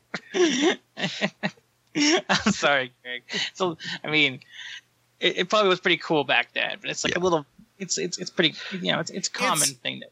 It's a cliche, but the reason that cliches are cliches is that they work. So I'll drink to that. I was going to say, it's justice. like, especially at this point, I think it's a very thin line. Yes. Like very, very thin. Like, I know he thinks it's justice, but from the outside, it's hard to tell. Like, I mean, he has a very justified reason. Mm-hmm. It's but definitely but at the same time, it seems like an obsessive revenge. Yeah. It's like Rampage is his white whale almost. Yeah, totally. Because, I mean, if he worked with the Maximals, if he works with the Maximals, he could still fight Rampage. Yeah. He doesn't need to be on his own, but he's just like deciding he has to. He doesn't believe the system has screwed him over in the past. The last time he worked with them, they didn't do what they said they were going to do, and instead they sent him off on this thing. The system is broken. They did do what they said they were going to do. He just didn't agree with him. Yeah, and that's what I mean. Like, they didn't take, and obviously it blew up in their face. He's realized that the system. I'm just saying, fuck the system. Fuck the system. I agree with that sentence, but Optimus didn't fuck off. It just happened. Like, he just was doing his job. Oh, yeah. You know who else was just following orders? Shush. This is a lot different of a situation. He's just transporting a criminal. That's not the same thing. And I was talking about Dante and Clerks. I'm just saying that the Maximals are fighting for a very important cause, and it's selfish to do what he's doing. Although it's not, it's not that big of a deal either, because again, the Maximals are doing pretty good right now. The very important cause of subjugating the Predacons, of not having the universe be destroyed from a time paradox. Maybe the universe would be better. We'll never know. I don't think we would have lived as a species if that. The Autobots didn't We need more sci-fi where it turns out better. Like the first Back to the Future movie and Quantum Leap. Those are the only two examples of time travel sci-fi where they make the future better. Although, we don't really ever find out, get a real ending to Quantum Leap. What about Dragon Ball Z? But at the end of every episode, he's like, oh, so that person actually became a millionaire and all this good stuff happened. Like isn't that like the episode is, it's like he gets dropped in, the person explains the situation, he screws something up, and then in trying to fix it, he gets clever and makes it better than it was before. I think sometimes that's happened, but I'm not sure if it's all the times. Look, I watched Quantum Leap a couple of times 10 years ago. I think I'm kind of an expert. Okay. In relation to your DBZ reference, I do agree. Although, as we come to find out in Dragon Ball Super, it's a little time travel's kind of wonky in their universe. Well, it's wonky, and it's just wonky. It just always is. Yeah. Well, DBZ time travel, you can't change your own timeline, right? Yeah, because he goes back. Sort of like every time you go back, it creates a new timeline. Yeah, yes, it's true. But he still makes their future better by time travel. Yeah, and he makes every future after that better because every future after that has him in the time. Yeah, I mean, I guess that's the thing. It's just usually you see the butterfly effect kind of stuff, or the the time anomaly type, try to keep them from changing things. I feel like it depends on what the show is trying to accomplish. A lot of time travel stories are trying to accomplish the horrible part of time travel. But if you're in something that's relatively lighthearted, and then they introduce time travel, it usually works out okay in the end. Yeah. Right, it works out okay, but the goal is either. But I feel like when you're speaking of X-Men Days of Future Past, that's another one where it's positive. Yeah, I guess there is the Well, I think that's the difference is that if it's somebody comes from the future to warn you, that's a little different than the protagonist using time travel. Like, the Days of Future Past thing is something went wrong and things are so bad. They're so terrible. But Kendall, sorry, I shouldn't cut you off, but have you seen Steins Gate, the anime? Because I think people like that. It's time travel and it makes the world better at the end. Hot Tub Time Machine also. He invents Lugal. I wanted to watch Steins Gate, but I wanted to actually watch the series, like the things, like the correlating things in order, and I never got to finish Chaos Head. They don't really match up with each other at all. I know they're related in some way, though. By the way, maybe, but Steins Gate's so much better than Chaos Head. I know, but I also need to get through Chaos Head to get through Steins Gate so I can get to Robotics Notes. Okay, but I think you could probably skip Chaos Head if you really wanted to, is what I'm saying. But if you don't want to, that's fine. It's up to you, Jordan. I must make things difficult. By the way, for any doubters out there, Hot Tub Time Machine, excellent film. I never saw the second one, but Hot Tub Time Machine, way better than it deserved to be. So, all right. So getting back to the episode, because we only got like a couple of minutes left in the episode anyway. Depth Charge and Optimus, finish off their little conversation. Depth Charge decides to still go off on his own, but Optimus warns him about the other Predacons, to which, Depth Charge sort of gets the last word in. He's like, I gotta hand it to you, Primal. When you screw up, you do it big time. But thanks for the tip. So he goes flying off. We then cut to his ship, which is still underwater, and we get Rampage sort of doing a voiceover. He's like, "It was really nice to see you come. So glad you can stay." And then we see a couple of missiles blow up the ship. He's like, "Oh, we'll have so much fun. Oh, yeah." And that's the end of the episode. That dastardly Predacon boy. Yep. So, yeah. It's an interesting episode. I really liked it. Yeah, I thought it was cool. It got like some neat backstory for Rampage, and it was a good introduction to Depth Charge as this like third party good guy, which we haven't really had before. We've had I guess you could argue Tigertron's kind of like that, but not really. But not functionally. He showed up like a lot to help with them, so whatever. And I like Depth Charge a lot as a character. He seems like a pretty cool dude. I like his voice a lot. He's got a good badass voice, and I like his design. Like his face, it just looks kind of cool. Like it kind of reminds me of Soldier 76, and I like it. Yeah, that's pretty cool. It's a pretty good episode. It was a standalone, which is something. Once Kendall gets back, because he stepped out behind the scenes, he can say how he felt about that, because he always talks about how he likes standalone episodes. Yeah. Yeah. Well, I thought it was pretty good. When he blew up the ship, it was cool. So did you hear me say about the standalone thing? Did you like that about the episode, Ken? What? Well, it was a standalone episode. You tend to like standalones. So I felt like this was super continuity heavy. How so? Well, it was picking up on the X, the Protoform X arc. And yeah, but it's also the last Protoform X arc was so long ago. It's literally just about these two characters and this one story about these two characters, and it's a subplot that'll get picked up probably more, but it's still kind of like a standalone. I feel like.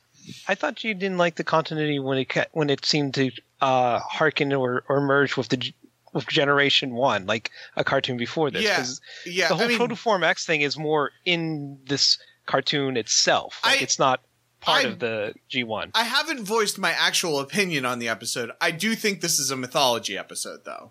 Okay.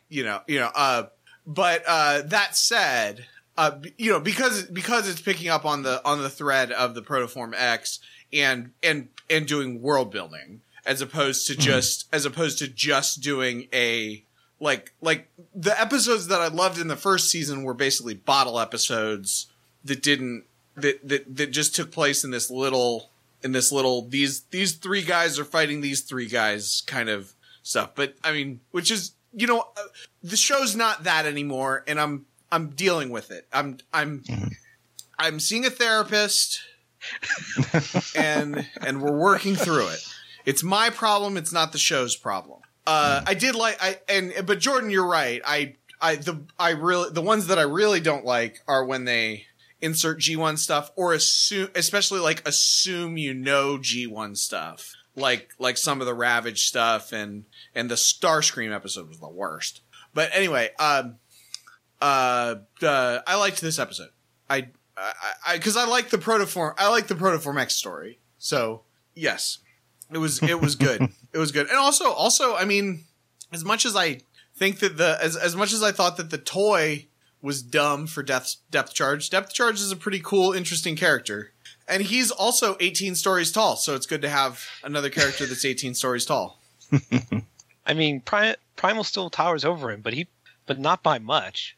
Yeah, like Primal. Depth Charge towers over Cheetor, so I mean, yeah. Primal's like a head taller than him. Like Yeah. Cheetor is like the size of his pinky finger. like these like. Well, yeah, Optimus does have very large hands compared to his body, so that might be accurate. Like think they can hold these new, I mean, because of the way the universe is shaking up and everything. I mean, you know, these new characters are apparently closer to the size of the original Autobots for some reason. I mean, I will say I like Depth Charge's character. I'm not 100% sold on his design, but it also is not offensive. And his third form is a necessary evil if they wanted to have a water thing, because you couldn't have. Oh, you don't like his manta ray form. You're good with his jet. So I understand that they were like, okay, we've done some stuff. What's a new thing we can do? And it's make water animals, and that's fine. And so if you're going to have a water animal, obviously it can't just be that unless this was like the Waterworld season. So him having the jet form, also his jet form is fine. Like it looks way better than most of the other third forms. Maybe all of the other third forms except for Cheetor. Yeah. Cause ironically, I liked, Rampage's third form initially, but I think that was just cause Rampage was so cool in that first episode. I'm not on board with it anymore. I still like it, and I like Depth Charge design overall myself. So Yeah. But it was a solid episode. It was definitely of mythology episodes. It was solid. Yeah. Well, I thought it was a pretty good episode, and like I said earlier, there's definitely two lines that really resonated with me as a kid that I really enjoyed. So Yeah, and I really liked the episode, and rewatching it just kind of emphasized some of the things I liked about Rampage and Depth Charge, or hated about Depth Charge as a villain, not like, just as something there's just like, oh, that villain, I hope he gets his comeuppance kind of thing. I mean Rampage. Rampage, yeah, you know what I mean. Sorry. Which one's Making really sure. which one's really the those villain? things. The one who was experimented on and the government keeps trying to murder him, trying to figure out how to murder him, or the one who is going around with a vendetta trying to murder that person. This is basically Kendall, why did that vendetta happen again? what? Because Why does he want justice? because Rampage wanted to escape and the Maximals forced him to murder that colony. an entire colony. I'll bet. I'm pretty you know sure what? there was civilians on that colony. You know what? I'll bet Rampage colony. didn't even do it. I'll bet he's innocent. Oh my god. Have you seen Rampage? How he acts? Yeah, I mean that's how I would act too if I'd been poked and prodded and hunted for my life and stuff. Maybe. He would sadistically murder people. Okay, good to know. I hope that doesn't How many happen people again. has he sadistically murdered in the show? He's tried a few times. Yeah, so has everybody on the show. Not sadistically. I don't recall Optimus Prime trying to rip someone's armor plating off while laughing. I mean, yeah, so he gave into his rage a little bit. I'm just saying, this is like a Wolverine versus Sabretooth scenario. Depth Charge is Sabretooth, and Rampage is Wolverine. No, I think it's the opposite. But okay. You're just getting it confused because the voice actor for Rampage kind of sounds like the voice actor from Sabretooth in the 90s. All right, then. Moving on Anyway. from Kendall's trolling. So we've got. I assume we have some questions as well as a news post this evening. Jordan, is that right? Yep. We've got a news post, and I was wondering if you wanted to read it this time. Sure. I certainly can. Well, I get the questions ready. Cool.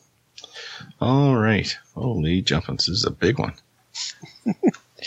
All right. So, news I post. posted pics, by the way, of from the links. Yes. Cool. Look at that. So, Lady K writes in, "Hey, Transmetals, another week, another news post. It's still very hot over here, but again, I endure for the adoring War and Beast public. First up, Transformers The Last Night is now officially out worldwide. She saw it last week, and she'll save her opinions for a later time." She goes on to wink. So now that it's out, yeah, that means no more movie news, right? Well, if we're a listener of the sister podcast TWA, then of course you know better than to think that the movie news will ever stop. The movie came in at #1 in the U.S. on its opening weekend last weekend, opening at 69.1 million domestic. That puts it 31% behind Age of Extinction, making it the only one of the films to not break 100 million in its opening weekend. So it's successful, but slightly less successful than the other films. Yeah, it hasn't broken even yet. Yeah. So she goes on to say, "Now I know you're all very sad that this movie isn't performing as well as its predecessors here in the US, but wipe away those tears, for that's only half the story. While The Last Night is underperforming domestically, it's starting strong overseas with a worldwide launch of 196.2 million. And of that amount, 123.4 million is from China." Of course. Wow. Yeah. So it seems that while There's American a lot of people audiences in China. So while it seems that American audiences are starting to realize that maybe these movies aren't actually very good, China is continuing to eagerly consume them. She goes on to say, There's "Now I only know 9 million people in America went to see it this weekend. Yeah, only The week after Wonder Woman came out. yeah." So she goes on to say, "Now I know what you're thinking, Casey. That's not real movie news. That's just you reporting on how the movie's performing. Well, fear not, because that's news. Yeah, she's got more news on next year's Bumblebee movie. Producer Lorenzo de Bonaventura recently did multiple interviews during which he confirmed that filming for the spinoff would begin in August. He also went on to talk about how the movie would be smaller and more focused compared to previous entries. Thank God. He is quoted as saying, "It's a more intimate movie. It's a little bit like Iron Giant, which I worked on many years ago. It's a smaller story, but cool. I like Iron Giant a lot. Yeah, it's a smaller story, but it's still about these larger issues. The same sort of titanic clashes occur." Some bold words comparing the spin-off of a series of emotionally shallow explosion marathon to the cinematic giant that is the Iron Giant. Mm-hmm. But hey, with the Kubo guy directing, who knows? Assuming they don't remove him partway through for not falling in line like with Ant-Man or the upcoming Han Solo movie. I guess we'll wait and see with that one. He also did imply that Bumblebee would show up as a VW bug. That's pretty cool. I'm down with that. Kay goes on to say that she would be happy to see B back in the more classic form design that fits the name, considering they had him as a VW vehicle during World War II in The Last Night. Spoilers! It would certainly make sense to have him He was as a a VW. fucking badass as a VW, whatever. She It's a says good movie. Go watch it.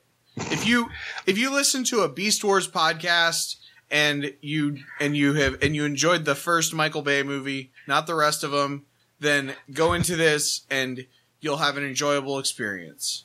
Buy a hot dog for $1 and watch the movie. Go to the. You keep bringing up the dollar hot dogs, and I just keep thinking of the voting sausages that Tyler and Jules kept mentioning on the Digimon cast during that one segment.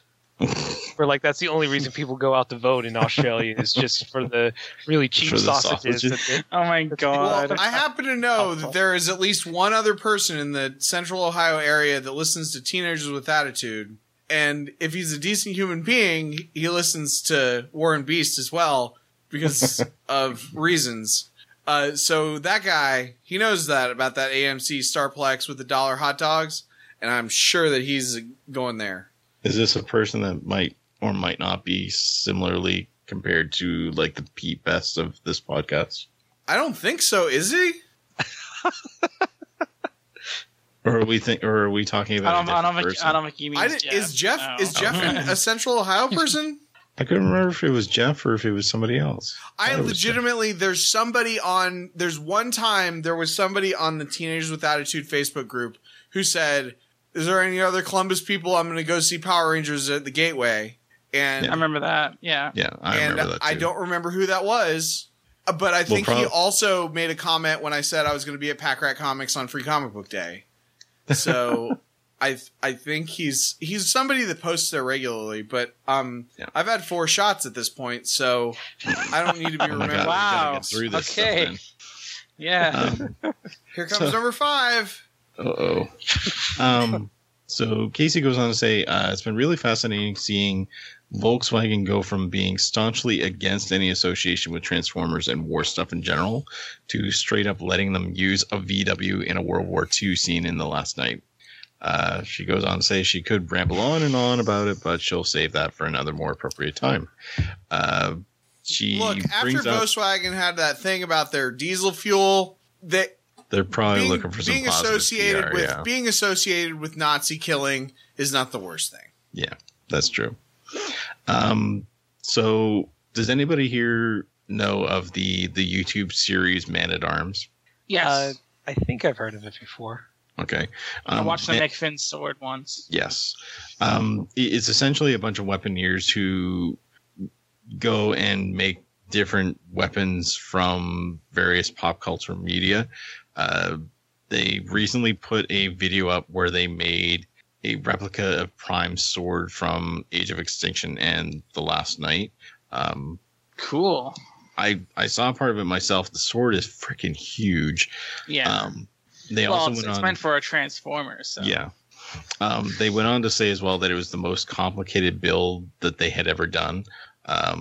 Casey said that it looked super cool, but she was disappointed that after such a long video that the payoff is like maybe a minute of cutting up watermelons and impaling a single milk jug.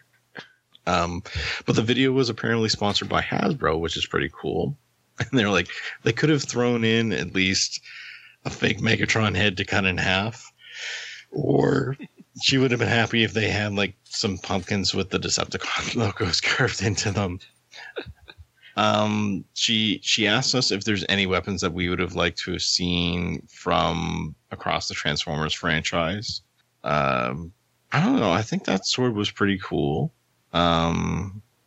There's been a lot of swords called the Star Saber, so I can't even say Yeah. that. I want to say like Armada and stuff like that they had the Star Saber in it, I think, or maybe it was Energon. It might have been Energon that they had the Star Saber. Personally, Maybe one of the swords that Bludgeon has used over time, because yeah, that could, or the work. ones that Drift has used at times too, because both of them that's right. have been rather prolific Yeah. sword users, like in all their forms. Yeah. Personally, I wouldn't mind if somebody tried tackling rather than a sword or an axe or something. I wouldn't mind a version of Optimus's G1 gun. I think that'd be kind of cool to see if somebody was able to that'd be tackle. cool. Because again, I was thinking like his G1 axe would be cool, but it's like made of light, Yeah. so hard Yeah. to do. I think Dinobot's spinny thing. Oh, Yeah, that'd be pretty that'd be cool. awesome. And then also they That could would like actually be really use cool. it and like figure out a practical use for it. So I feel like the entire time that he had it, he like would have it and would be spinning and it would look intimidating and he never used it. Or wanna go- alternatively, Dinobot's eye lasers. This is kind of like a tangent that doesn't really have to do with Transformers, but I tried to figure out if Man at Arms ever made Guts' Dragon Slayer sword, Yes. because that's just a big hunk of metal. Yes. So, Although, if I but remember correctly, they it's didn't. the pre-Dragon Slayer. Yeah, they didn't make the Dragon Slayer sword, and Yeah. I don't blame them, because again, that would have just been a whole lot of metal. Yeah. So probably would have been pretty expensive to make and Yeah. also impossible to wield. Yeah. I think they did do a video of the pre-Dragon Slayer sword. They did. I'm watching it right Yeah. now. Yeah. So Someone else made Guts' sword, though. So the last little bits that Casey wanted to bring up is with relation to some cons coming up and some exclusive figures. Wonderfest over in Japan is happening in July. And since we all recently saw Dark of the Moon, she goes on, she's like, I'm sure you remember the scene where Laserbeak turned into a tiny pink version of Bumblebee to infiltrate a NASA agent's home by tricking his child. I actually do. Yeah. Wait, and what? apparently now you can get the toy of that. Remember during the scene where Laserbeak was doing cleanup? I mean, Talking yeah. about the movie. You mean 'Cause I haven't the seen 45 movie yet, minutes so. where he was doing that? Yeah. Yeah, one of the scenes was Laserbeak turning into a little pink toy car so that the agent's daughter basically like brought it in, and then it turned into like a teddy bear thing or something. I vaguely remember that. I may have paid that attention the first time I watched it. But yeah, so apparently this is going to be a con exclusive toy at Wonderfest.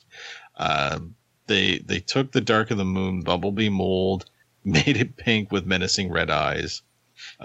Casey kind of loves it.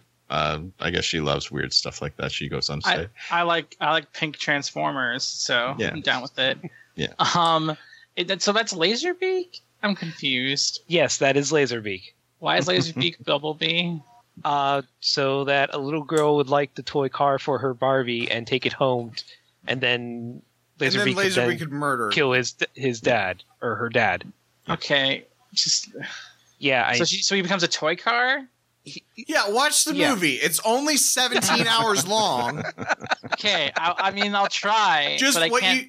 what you should do is you have a Switch, right? Yeah. Okay, so start a new game of Breath of the Wild, and then put the movie on in the background, and then by the time the movie's over, you will have 100%ed it. We're talking about the new one, right? Yeah. No. Dark Well, of the Moon was no, the this- one. Yeah, Dark I've seen Dark of the Moon. Sorry. Okay. I checked out a little bit. I've seen Dark of the Moon. I saw Laserbeak in it. I don't remember him being a little pink car. I guess it's just been a while. I also don't remember Was a it, short so scene. I don't think it's that prominent of a scene. But I'm just saying, Okay. if you want to watch Dark of the Moon, just start the latest generation of Pokemon and put it on, and then by the time the movie is over, you will have a full living Pokedex, A full living Pokedex. and you will have a living Pokedex. You don't know what that means? Basically, a Pokemon of every evolutional stage and form. I thought it was a complete Pokedex. So if you complete your Pokedex, that means that you started with a Charmander and you got him up to Charizard, and you did that with all the Pokemon. A living Pokedex means you physically have a Charmander, a Charmeleon, and a Charizard separate, sitting in a box. That's insane. Well, I have it done in Fire Red and Leaf Green, Well, at least there's only 150 of those. and I'm almost done with it in Sapphire, Ruby, and what was it? Like with the national one Emerald. too. No, that's the thing, is that I don't have the nationals done for those ones yet. But there are some national things I can get from both of them. That's been so I'm a trying to living get down. national dex would be fucking insane. Yeah, I'm that's sure what I'm. people have done That's it, what I'm but, saying. like, You could complete by the end of Wow. Dark of the Moon. Wow. All right. Yeah. It's a long Anyway. movie. Anyway, I'm almost done with this news post. Oh, sorry. So Casey does mention as well, because San Diego Comic-Con is coming up in July, obviously. There is a collaboration going on between Hasbro and a company called Primitive Skateboarding. And they are combining their forces, so to speak, to make a Titan's Return version of Power Master Optimus Prime called... let me take a look here. What is the name exactly of this that they call it?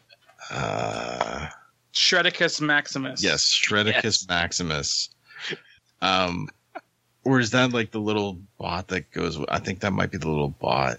Yeah, Optimus Prime and Shredicus Maximus. Yeah. So his like little Power Master is called Shredicus Maximus, and essentially what they've done is they changed the color scheme to be black and gold, with like gold trim. Which looks That's pretty the cool. colors Yes. of Primitive and the Power Master gets some new accessories in the form of a hoverboard, rail, and ramp. I guess it comes in a really cool box. But the surprising thing for most people is that it's $50, and that's only $5 above the retail release for the con exclusive.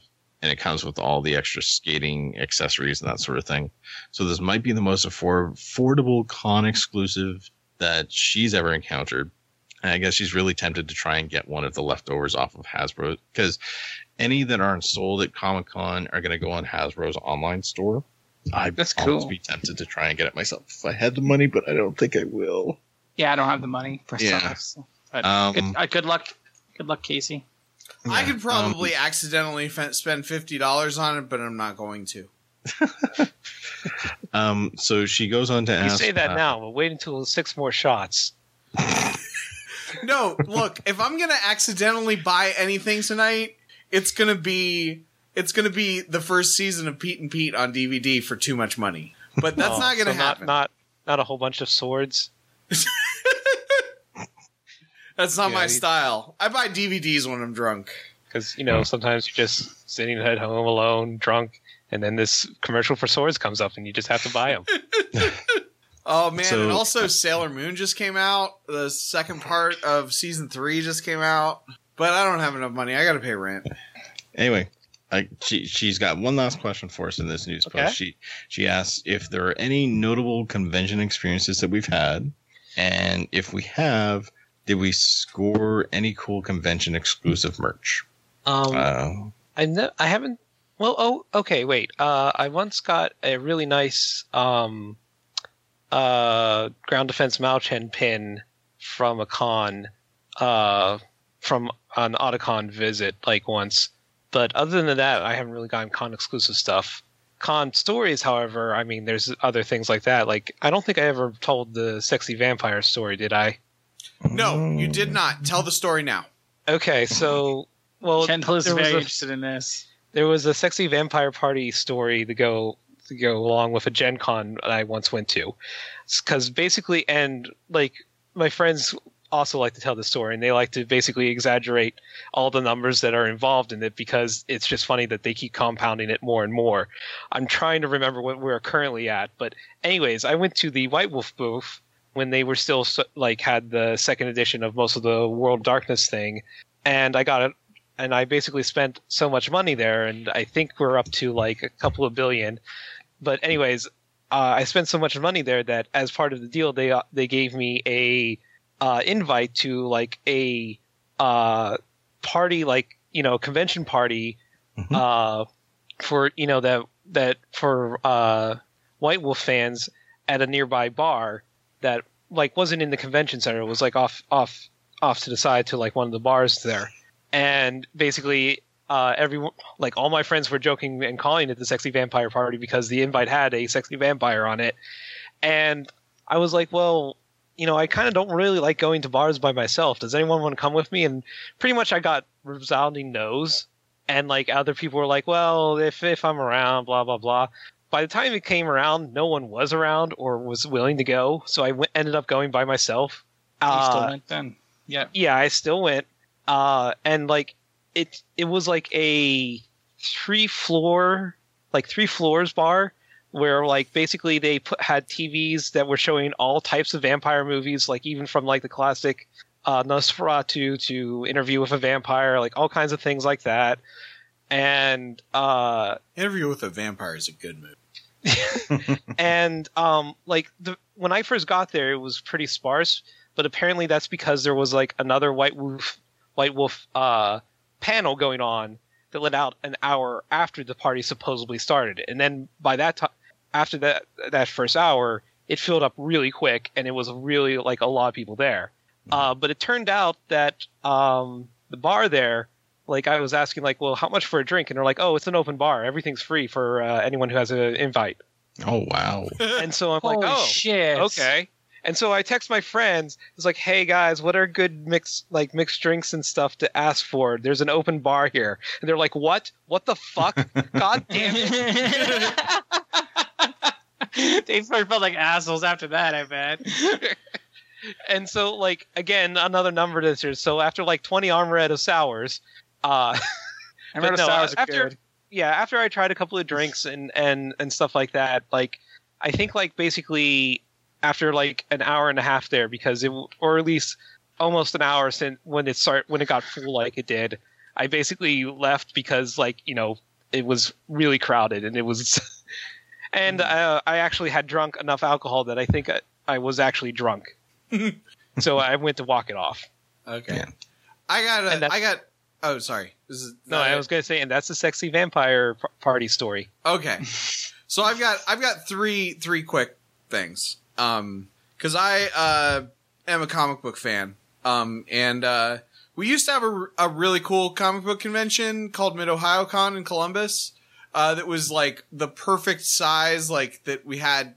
Like one year Ray Park came, and one year Lou that's Ferrigno cool. came. Like, you know, you kind of had like one kind of decent, you know, person who goes to lots of conventions level celebrity would come, and you know, but mostly it was a comic book convention, and it was very friendly to retailers. So it was relatively inexpensive to get in. It was like $15 a day to get in or something, and then lots of really good sort of convention retail deals. My friend got like the first bunch of volumes of Walking Dead for super cheap.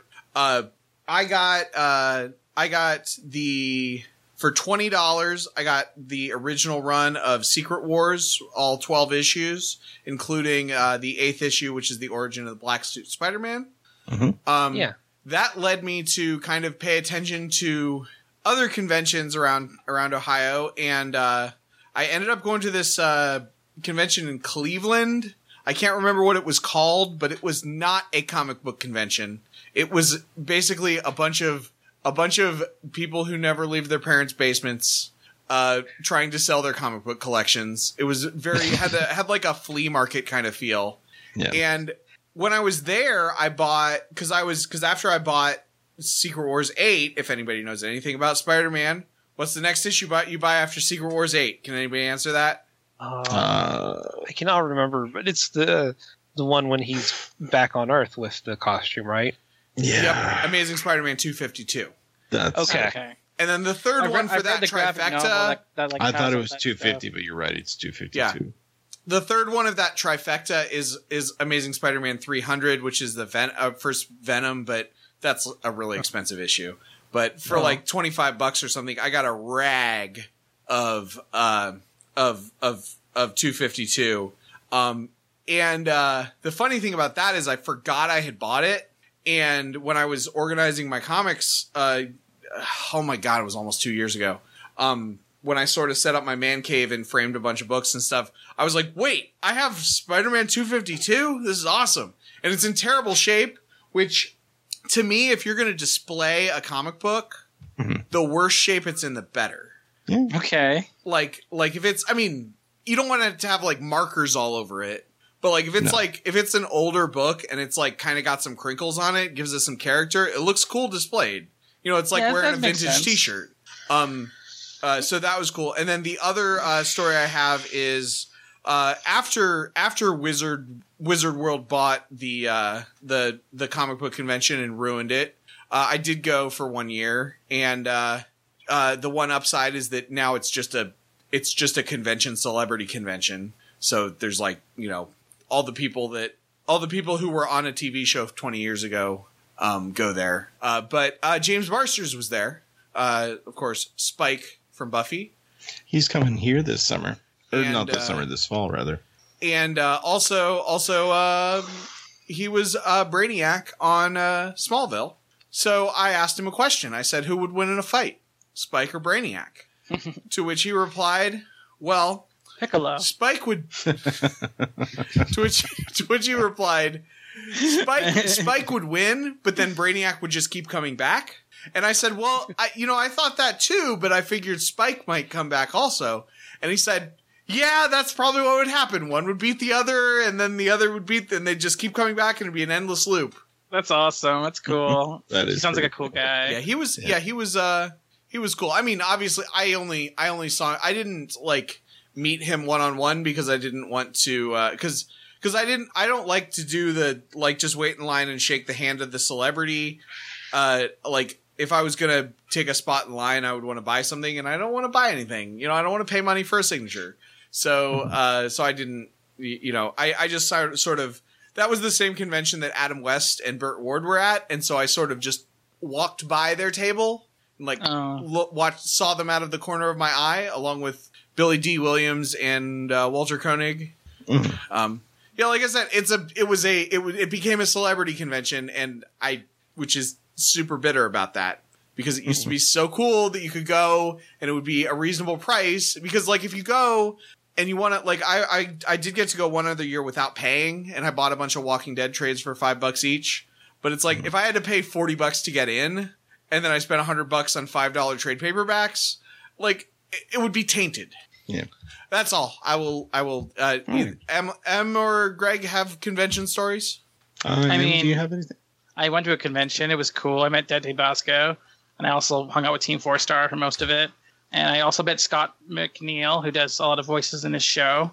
So that was cool. And it was a casual meeting. It was like, because I was hanging with Team 4 Star, and Scott McNeil just like showed up and started hanging out with us. And I was like, oh, cool. Like, this is like Duo Maxwell, fucking Wolverine, fucking, you know, like all these people. That was really cool. He was a really nice guy, really friendly. Which Wolverine was Scott McNeil? He's the one from X-Men Evolution. Yes. Oh, okay. Yeah. That's the He's least good. important one, but that's so cool. I mean, I like his portrayal of X-Men of Wolverine in that one, and I like that show a lot myself. Yeah, and I mean, like, it was cool, just like hanging out with people, and it was cool that I knew one of the guests at the convention with Team 4 Star. I went to high school with Curtis Arnett, so one other real quick story. When I did go to the convention and Ray Park was there, I was sitting in on his panel, and the person who was moderating with the panel was this New Zealandy looking guy who was like a kind of, you know, around my age, maybe a little younger.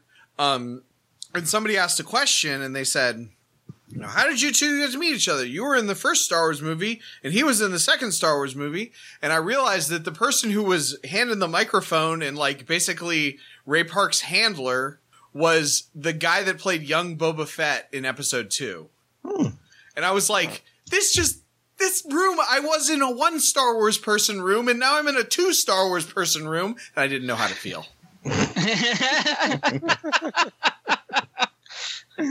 That's really fun. As far as for me, I mean, I've and then you went to a 3 Star Wars restaurant. I haven't really gotten to go to many cons. It's mainly just been comic expos for me, but I've gotten to meet like Nick Bradshaw and the main artist for The Walking Dead, because my son is a huge Walking Dead fan, so I got a picture with him. Oh my god, I went to a panel with him. He's fucking crazy. He seems like he's kind of out there a little bit. Like I was going to say too that I also met Yuri Lowenthal, who's a big anime voice actor. Yeah. So somebody I was cut off a little bit. somebody like jokingly asked him, like, you know, what do you think is going to cause the actual zombie apocalypse? Like, sort of jokingly, and then he went in on this conspiracy theory about big pharma and like their chemtrails and all this stuff. I was like, whoa. Also, it was like 7:30 in the morning, which made it even weirder. My wife was there with me. That was the year she went with me, and we were both like, what is this? Oh man, I have con memories. I should go to a con sometime.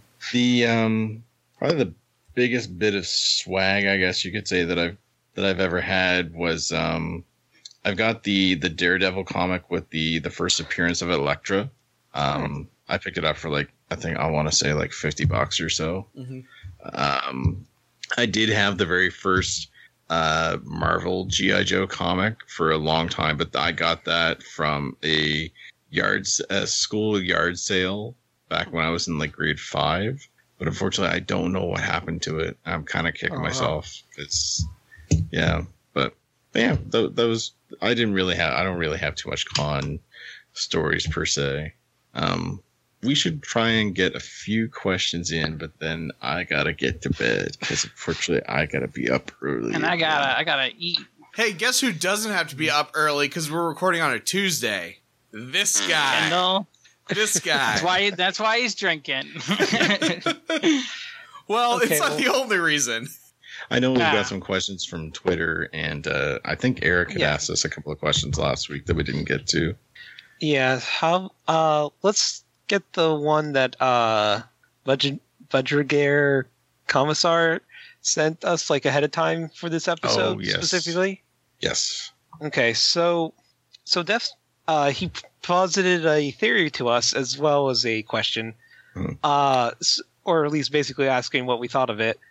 So Death Charge is obsessed with revenge over Protoform X's destruction of Colony Omicron. There's another Forum Axel character in the show that was obsessed with protecting the colony, Inferno. Could Inferno be another failed protector of the colony Omicron, possibly one that was away at the time Protoform X broke out? Driven mad by his Survivors Guild and amnesiac from his pod damage. And I think that's actually kind of a cool idea. That's a really That is cool pretty fan cool. theory. Yeah. And it could Yeah, be true. yeah. I mean, I feel like protoforms are usually like baby transformers who like didn't Yeah. really like have a life before that. But Protoform X had a life before he woke up, so who knows? Maybe. We've Like it could- established yeah. that. I mean, I think Protoform X is a separate thing. Like that's just his code name. He had other names before then. I mean, or after then. Like they just he went crazy when he was identified as. We've established that the protoforms that were on the Maximal ship in general, like the random protoforms, are like our baby transformers because of Silverbolt. Because Silverbolt specifically says that he's never been to Cybertron. And then Rat Trap says, well, Well, neither when has we do, Tigertron. we can go to the Well, topless. yeah. We can go to the topless bar. Yeah. Well, But it's a really cool theory. I like it. Yeah. there is like there a small prequel comic that to Beast Wars that was like put in with some of the anniversary editions that kind of points out that Tigertron and Air Razor were actually around first, and basically in the process of the dark side escaping and Axelon giving chase, they got damaged and blown out in space, and they had to basically copy their personalities into like stasis pods with protoforms. So that I was gonna say, like they kind of like basically were reduced back to protoforms that maybe just were jarred because of everything else that happened. But I don't know, like it might be possible That's weird. Look, everything you just said is very weird. Yeah, I know. Like if I had the comic, I'd show you guys. Yeah. Okay, Like cool. I would scan some stuff so it would make a little bit more sense what I'm trying to say. Yeah. No, I mean, I hear what you say. That would What actually I'm make basically more saying sense. is that when a transformer being put in those stasis pods, they might have been reduced back to a protoform. Uh-huh. Yeah, it could be. I could see it. Oh, that's fine. Yeah, I mean, I think it's a good theory, though. Definitely. it's an interesting, and I mean, even you can even go like a level deeper, like because like the gut reaction is no. The obvious reason is that he's crazy, that he's an ant. That's why he's talking about the colony. But if your brain is on the colony, and the scanner is going around and you're looking for somebody else who's thinking about the colony, you're going to scan an ant. Oh yeah, there you go. Yeah, good point. I think Yeah. Inferno is one of my Interesting favorite theory characters and right question now. there. I think I gotta. Say, I just want to say I'm like so glad Inferno's not dead. Yeah, Like- me too. He's a really cool character. He's. I don't even Even think if he's he- that even if he great. was He's just squandered. better than like fucking Quick Strike. He is. Yeah. Like he's. I think he is cool. he's Yeah, sort of- I've always liked him. I mean, at this point, like I'm just grasping at nostalgia straws because like I just anything that connects to season 1 at this point, like just like give me like that. Don't spoil anything, but that white Dinobot looking thing in the theme song. I'm really hoping that Dinobot comes back to life. I guess we'll see. Yep. Yeah. Just have to wait and see, I guess. Yeah, Emily doesn't know. She hasn't seen this far in the series. I don't know. You're right. I don't. I'm just All just as clueless as you are. Let's We're talking try about Beast Machines. I've seen some of that. You got Let's try and Beast hit a couple Machines. more Beast questions. Machines. You got an Yeah, we got encyclopedic knowledge another of. Twitter question from which came in while we were recording from Rotund Sorceress or Profound Pants. Yep. Hey, we haven't gotten a Profound Pants in a long time. Yeah, Yeah. I miss you. Like- Glad to have you back. Like, for a while, we were getting so much from Profound Pants that I made a joke on the April Fool's Day episode about it. All right, so you have to punch a horse.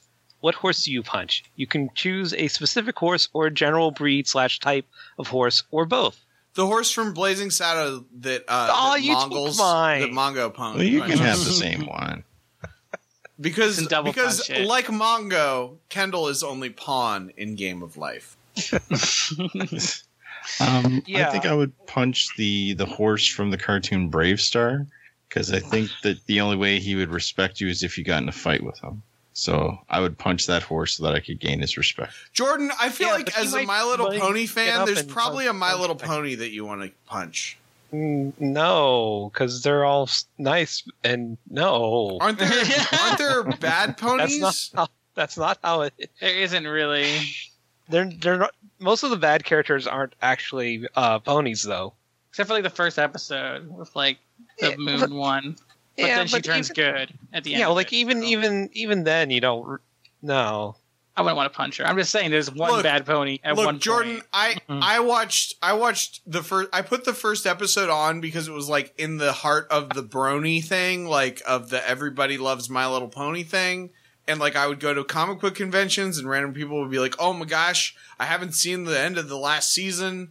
And they were talking like it was something like it was like the Breaking Bad of My Little Pony, but I couldn't watch it. I'm sorry. Yeah, it's not for everyone. I was like, wait a minute, no, this is I put on My Little Pony and it was what I expected it to be.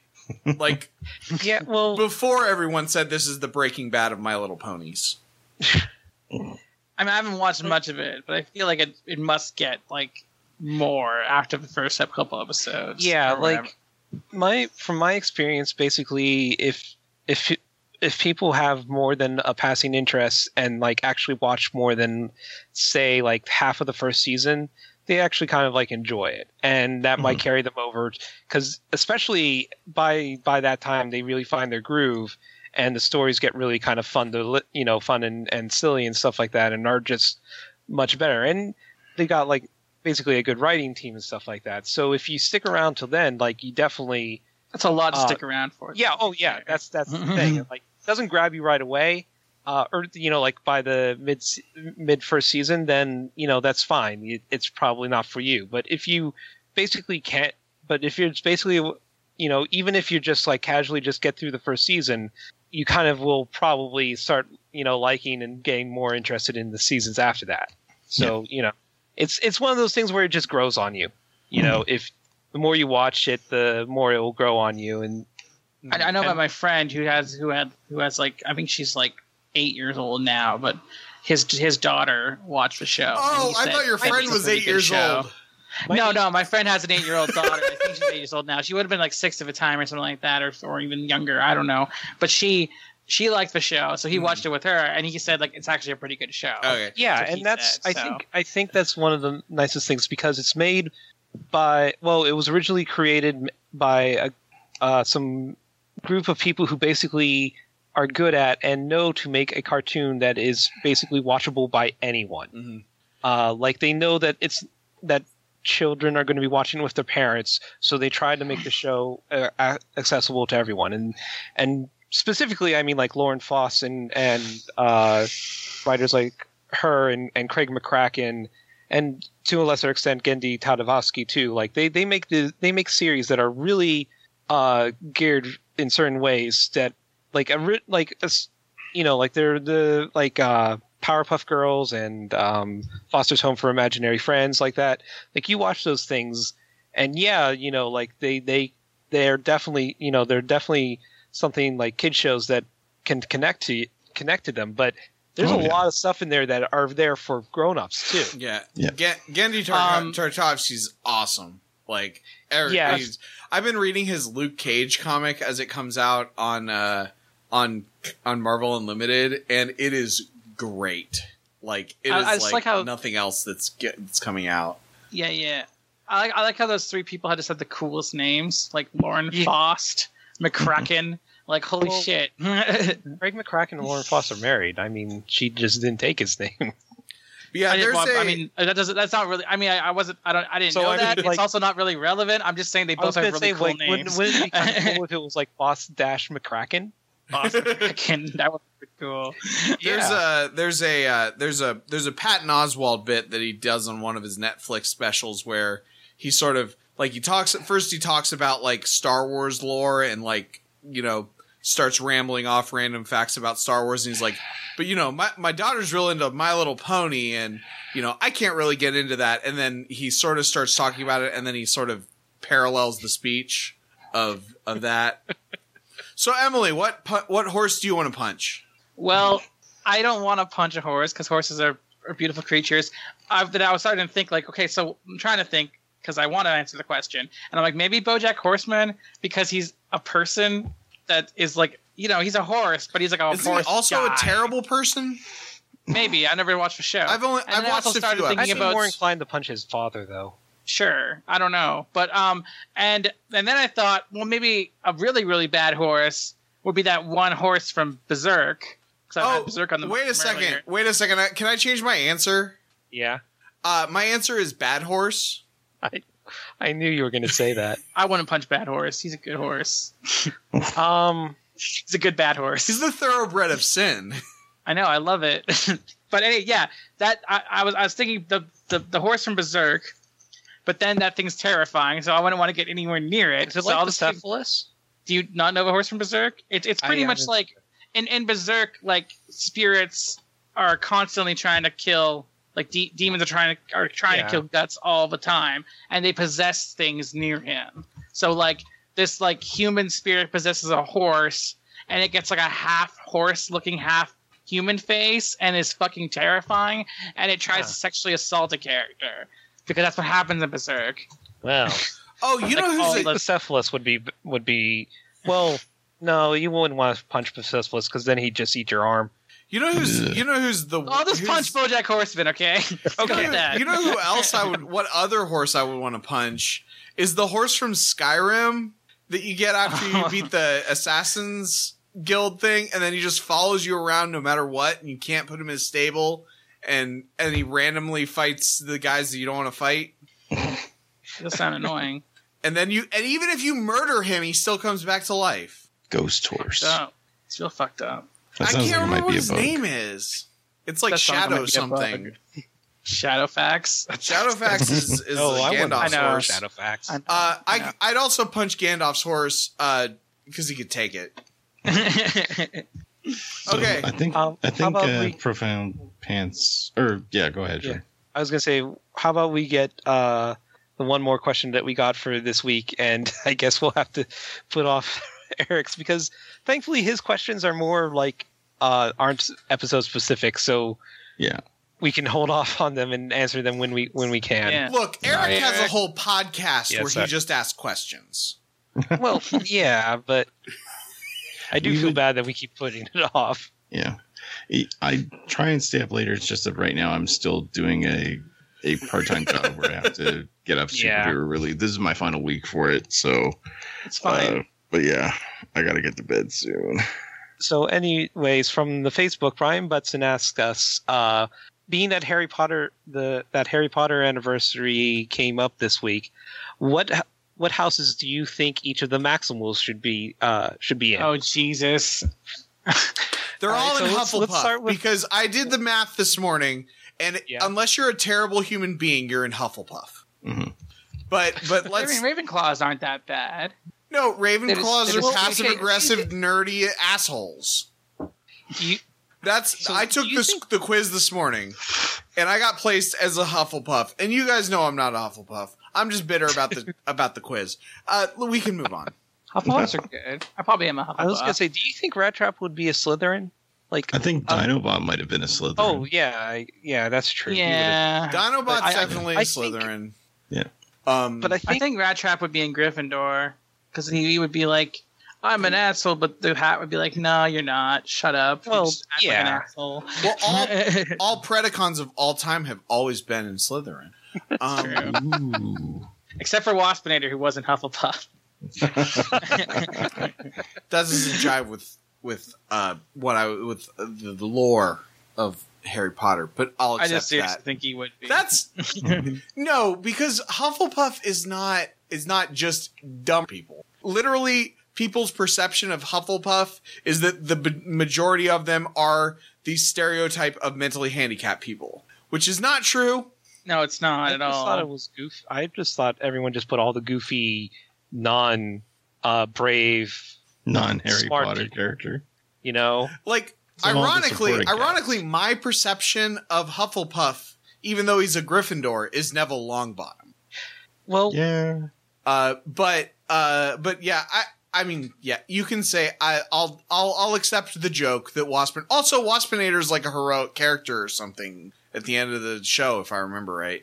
But anyway, I'm not saying that he's a Hufflepuff because he's stupid. I'm saying he's a Hufflepuff because he's kind of just like doesn't have a lot of ambition and is like and He does wants it just to- kind of like he definitely he has says ambition. that, but he wants to doesn't- take he says over. That he wants. He says he does, but he doesn't actually do anything to do that. Just like Draco Malfoy. Maybe. the werewolf. Yeah. Okay, There's some but questions. Maximals. So, Optimus is Gryffindor. Yeah. Yeah. Rhinox is Ravenclaw. Dinobot's Slytherin. Cheetor's Gryffindor. He was placed in Hufflepuff, but he told the hat that he needs to be in Gryffindor. And I think Rat Trap could be Slytherin. It just depends on how Rat Trap was when he was 10 years old. True. I think like- he was a Gryffindor at 10 years old, and then he got more jaded and cynical. Yeah, and that's got the older. thing. That's the thing. Like, he's kind of a lot of his negativity has to do with more like cynicism and stuff. He doesn't feel like he's above it all the way that like a Slytherin would. Yeah. But I don't know. Like I said, they're actually all Hufflepuffs because they're not all dickholes, according to the quiz I took this morning. That's like, Yeah, wow. there's your question. So, with that question being answered, do we have anything that anyone would like to plug this week? Quick plugs. Well, Okay, yeah, I was Jordan, going to say real quick, there was a new episode of They See Me Rolling out. Yes.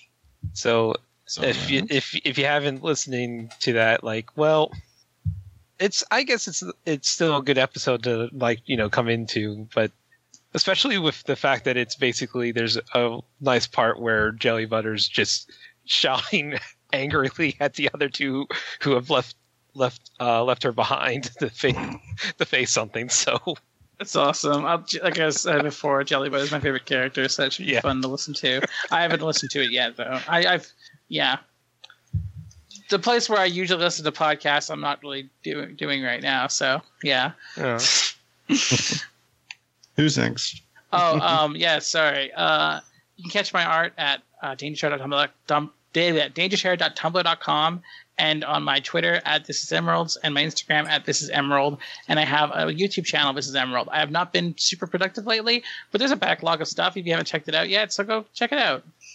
I'd like Awesome. to plug Wild Turkey Kentucky Straight Bourbon. Official drink of the War and Beast podcast. Man, I wish we had a better drink. I guess no, that sounds about right. Like if this was really, actually, we've got two Canadians. Probably Crown Royal should be our official drink. That would be good. Or a Canadian Club. Canadian Club would be good. No. Crown Royal's way better than Canadian Club. That stuff is vile. Anyway, sorry, I didn't mean to no-butt you, Greg. I need to work on my comedic improv skills.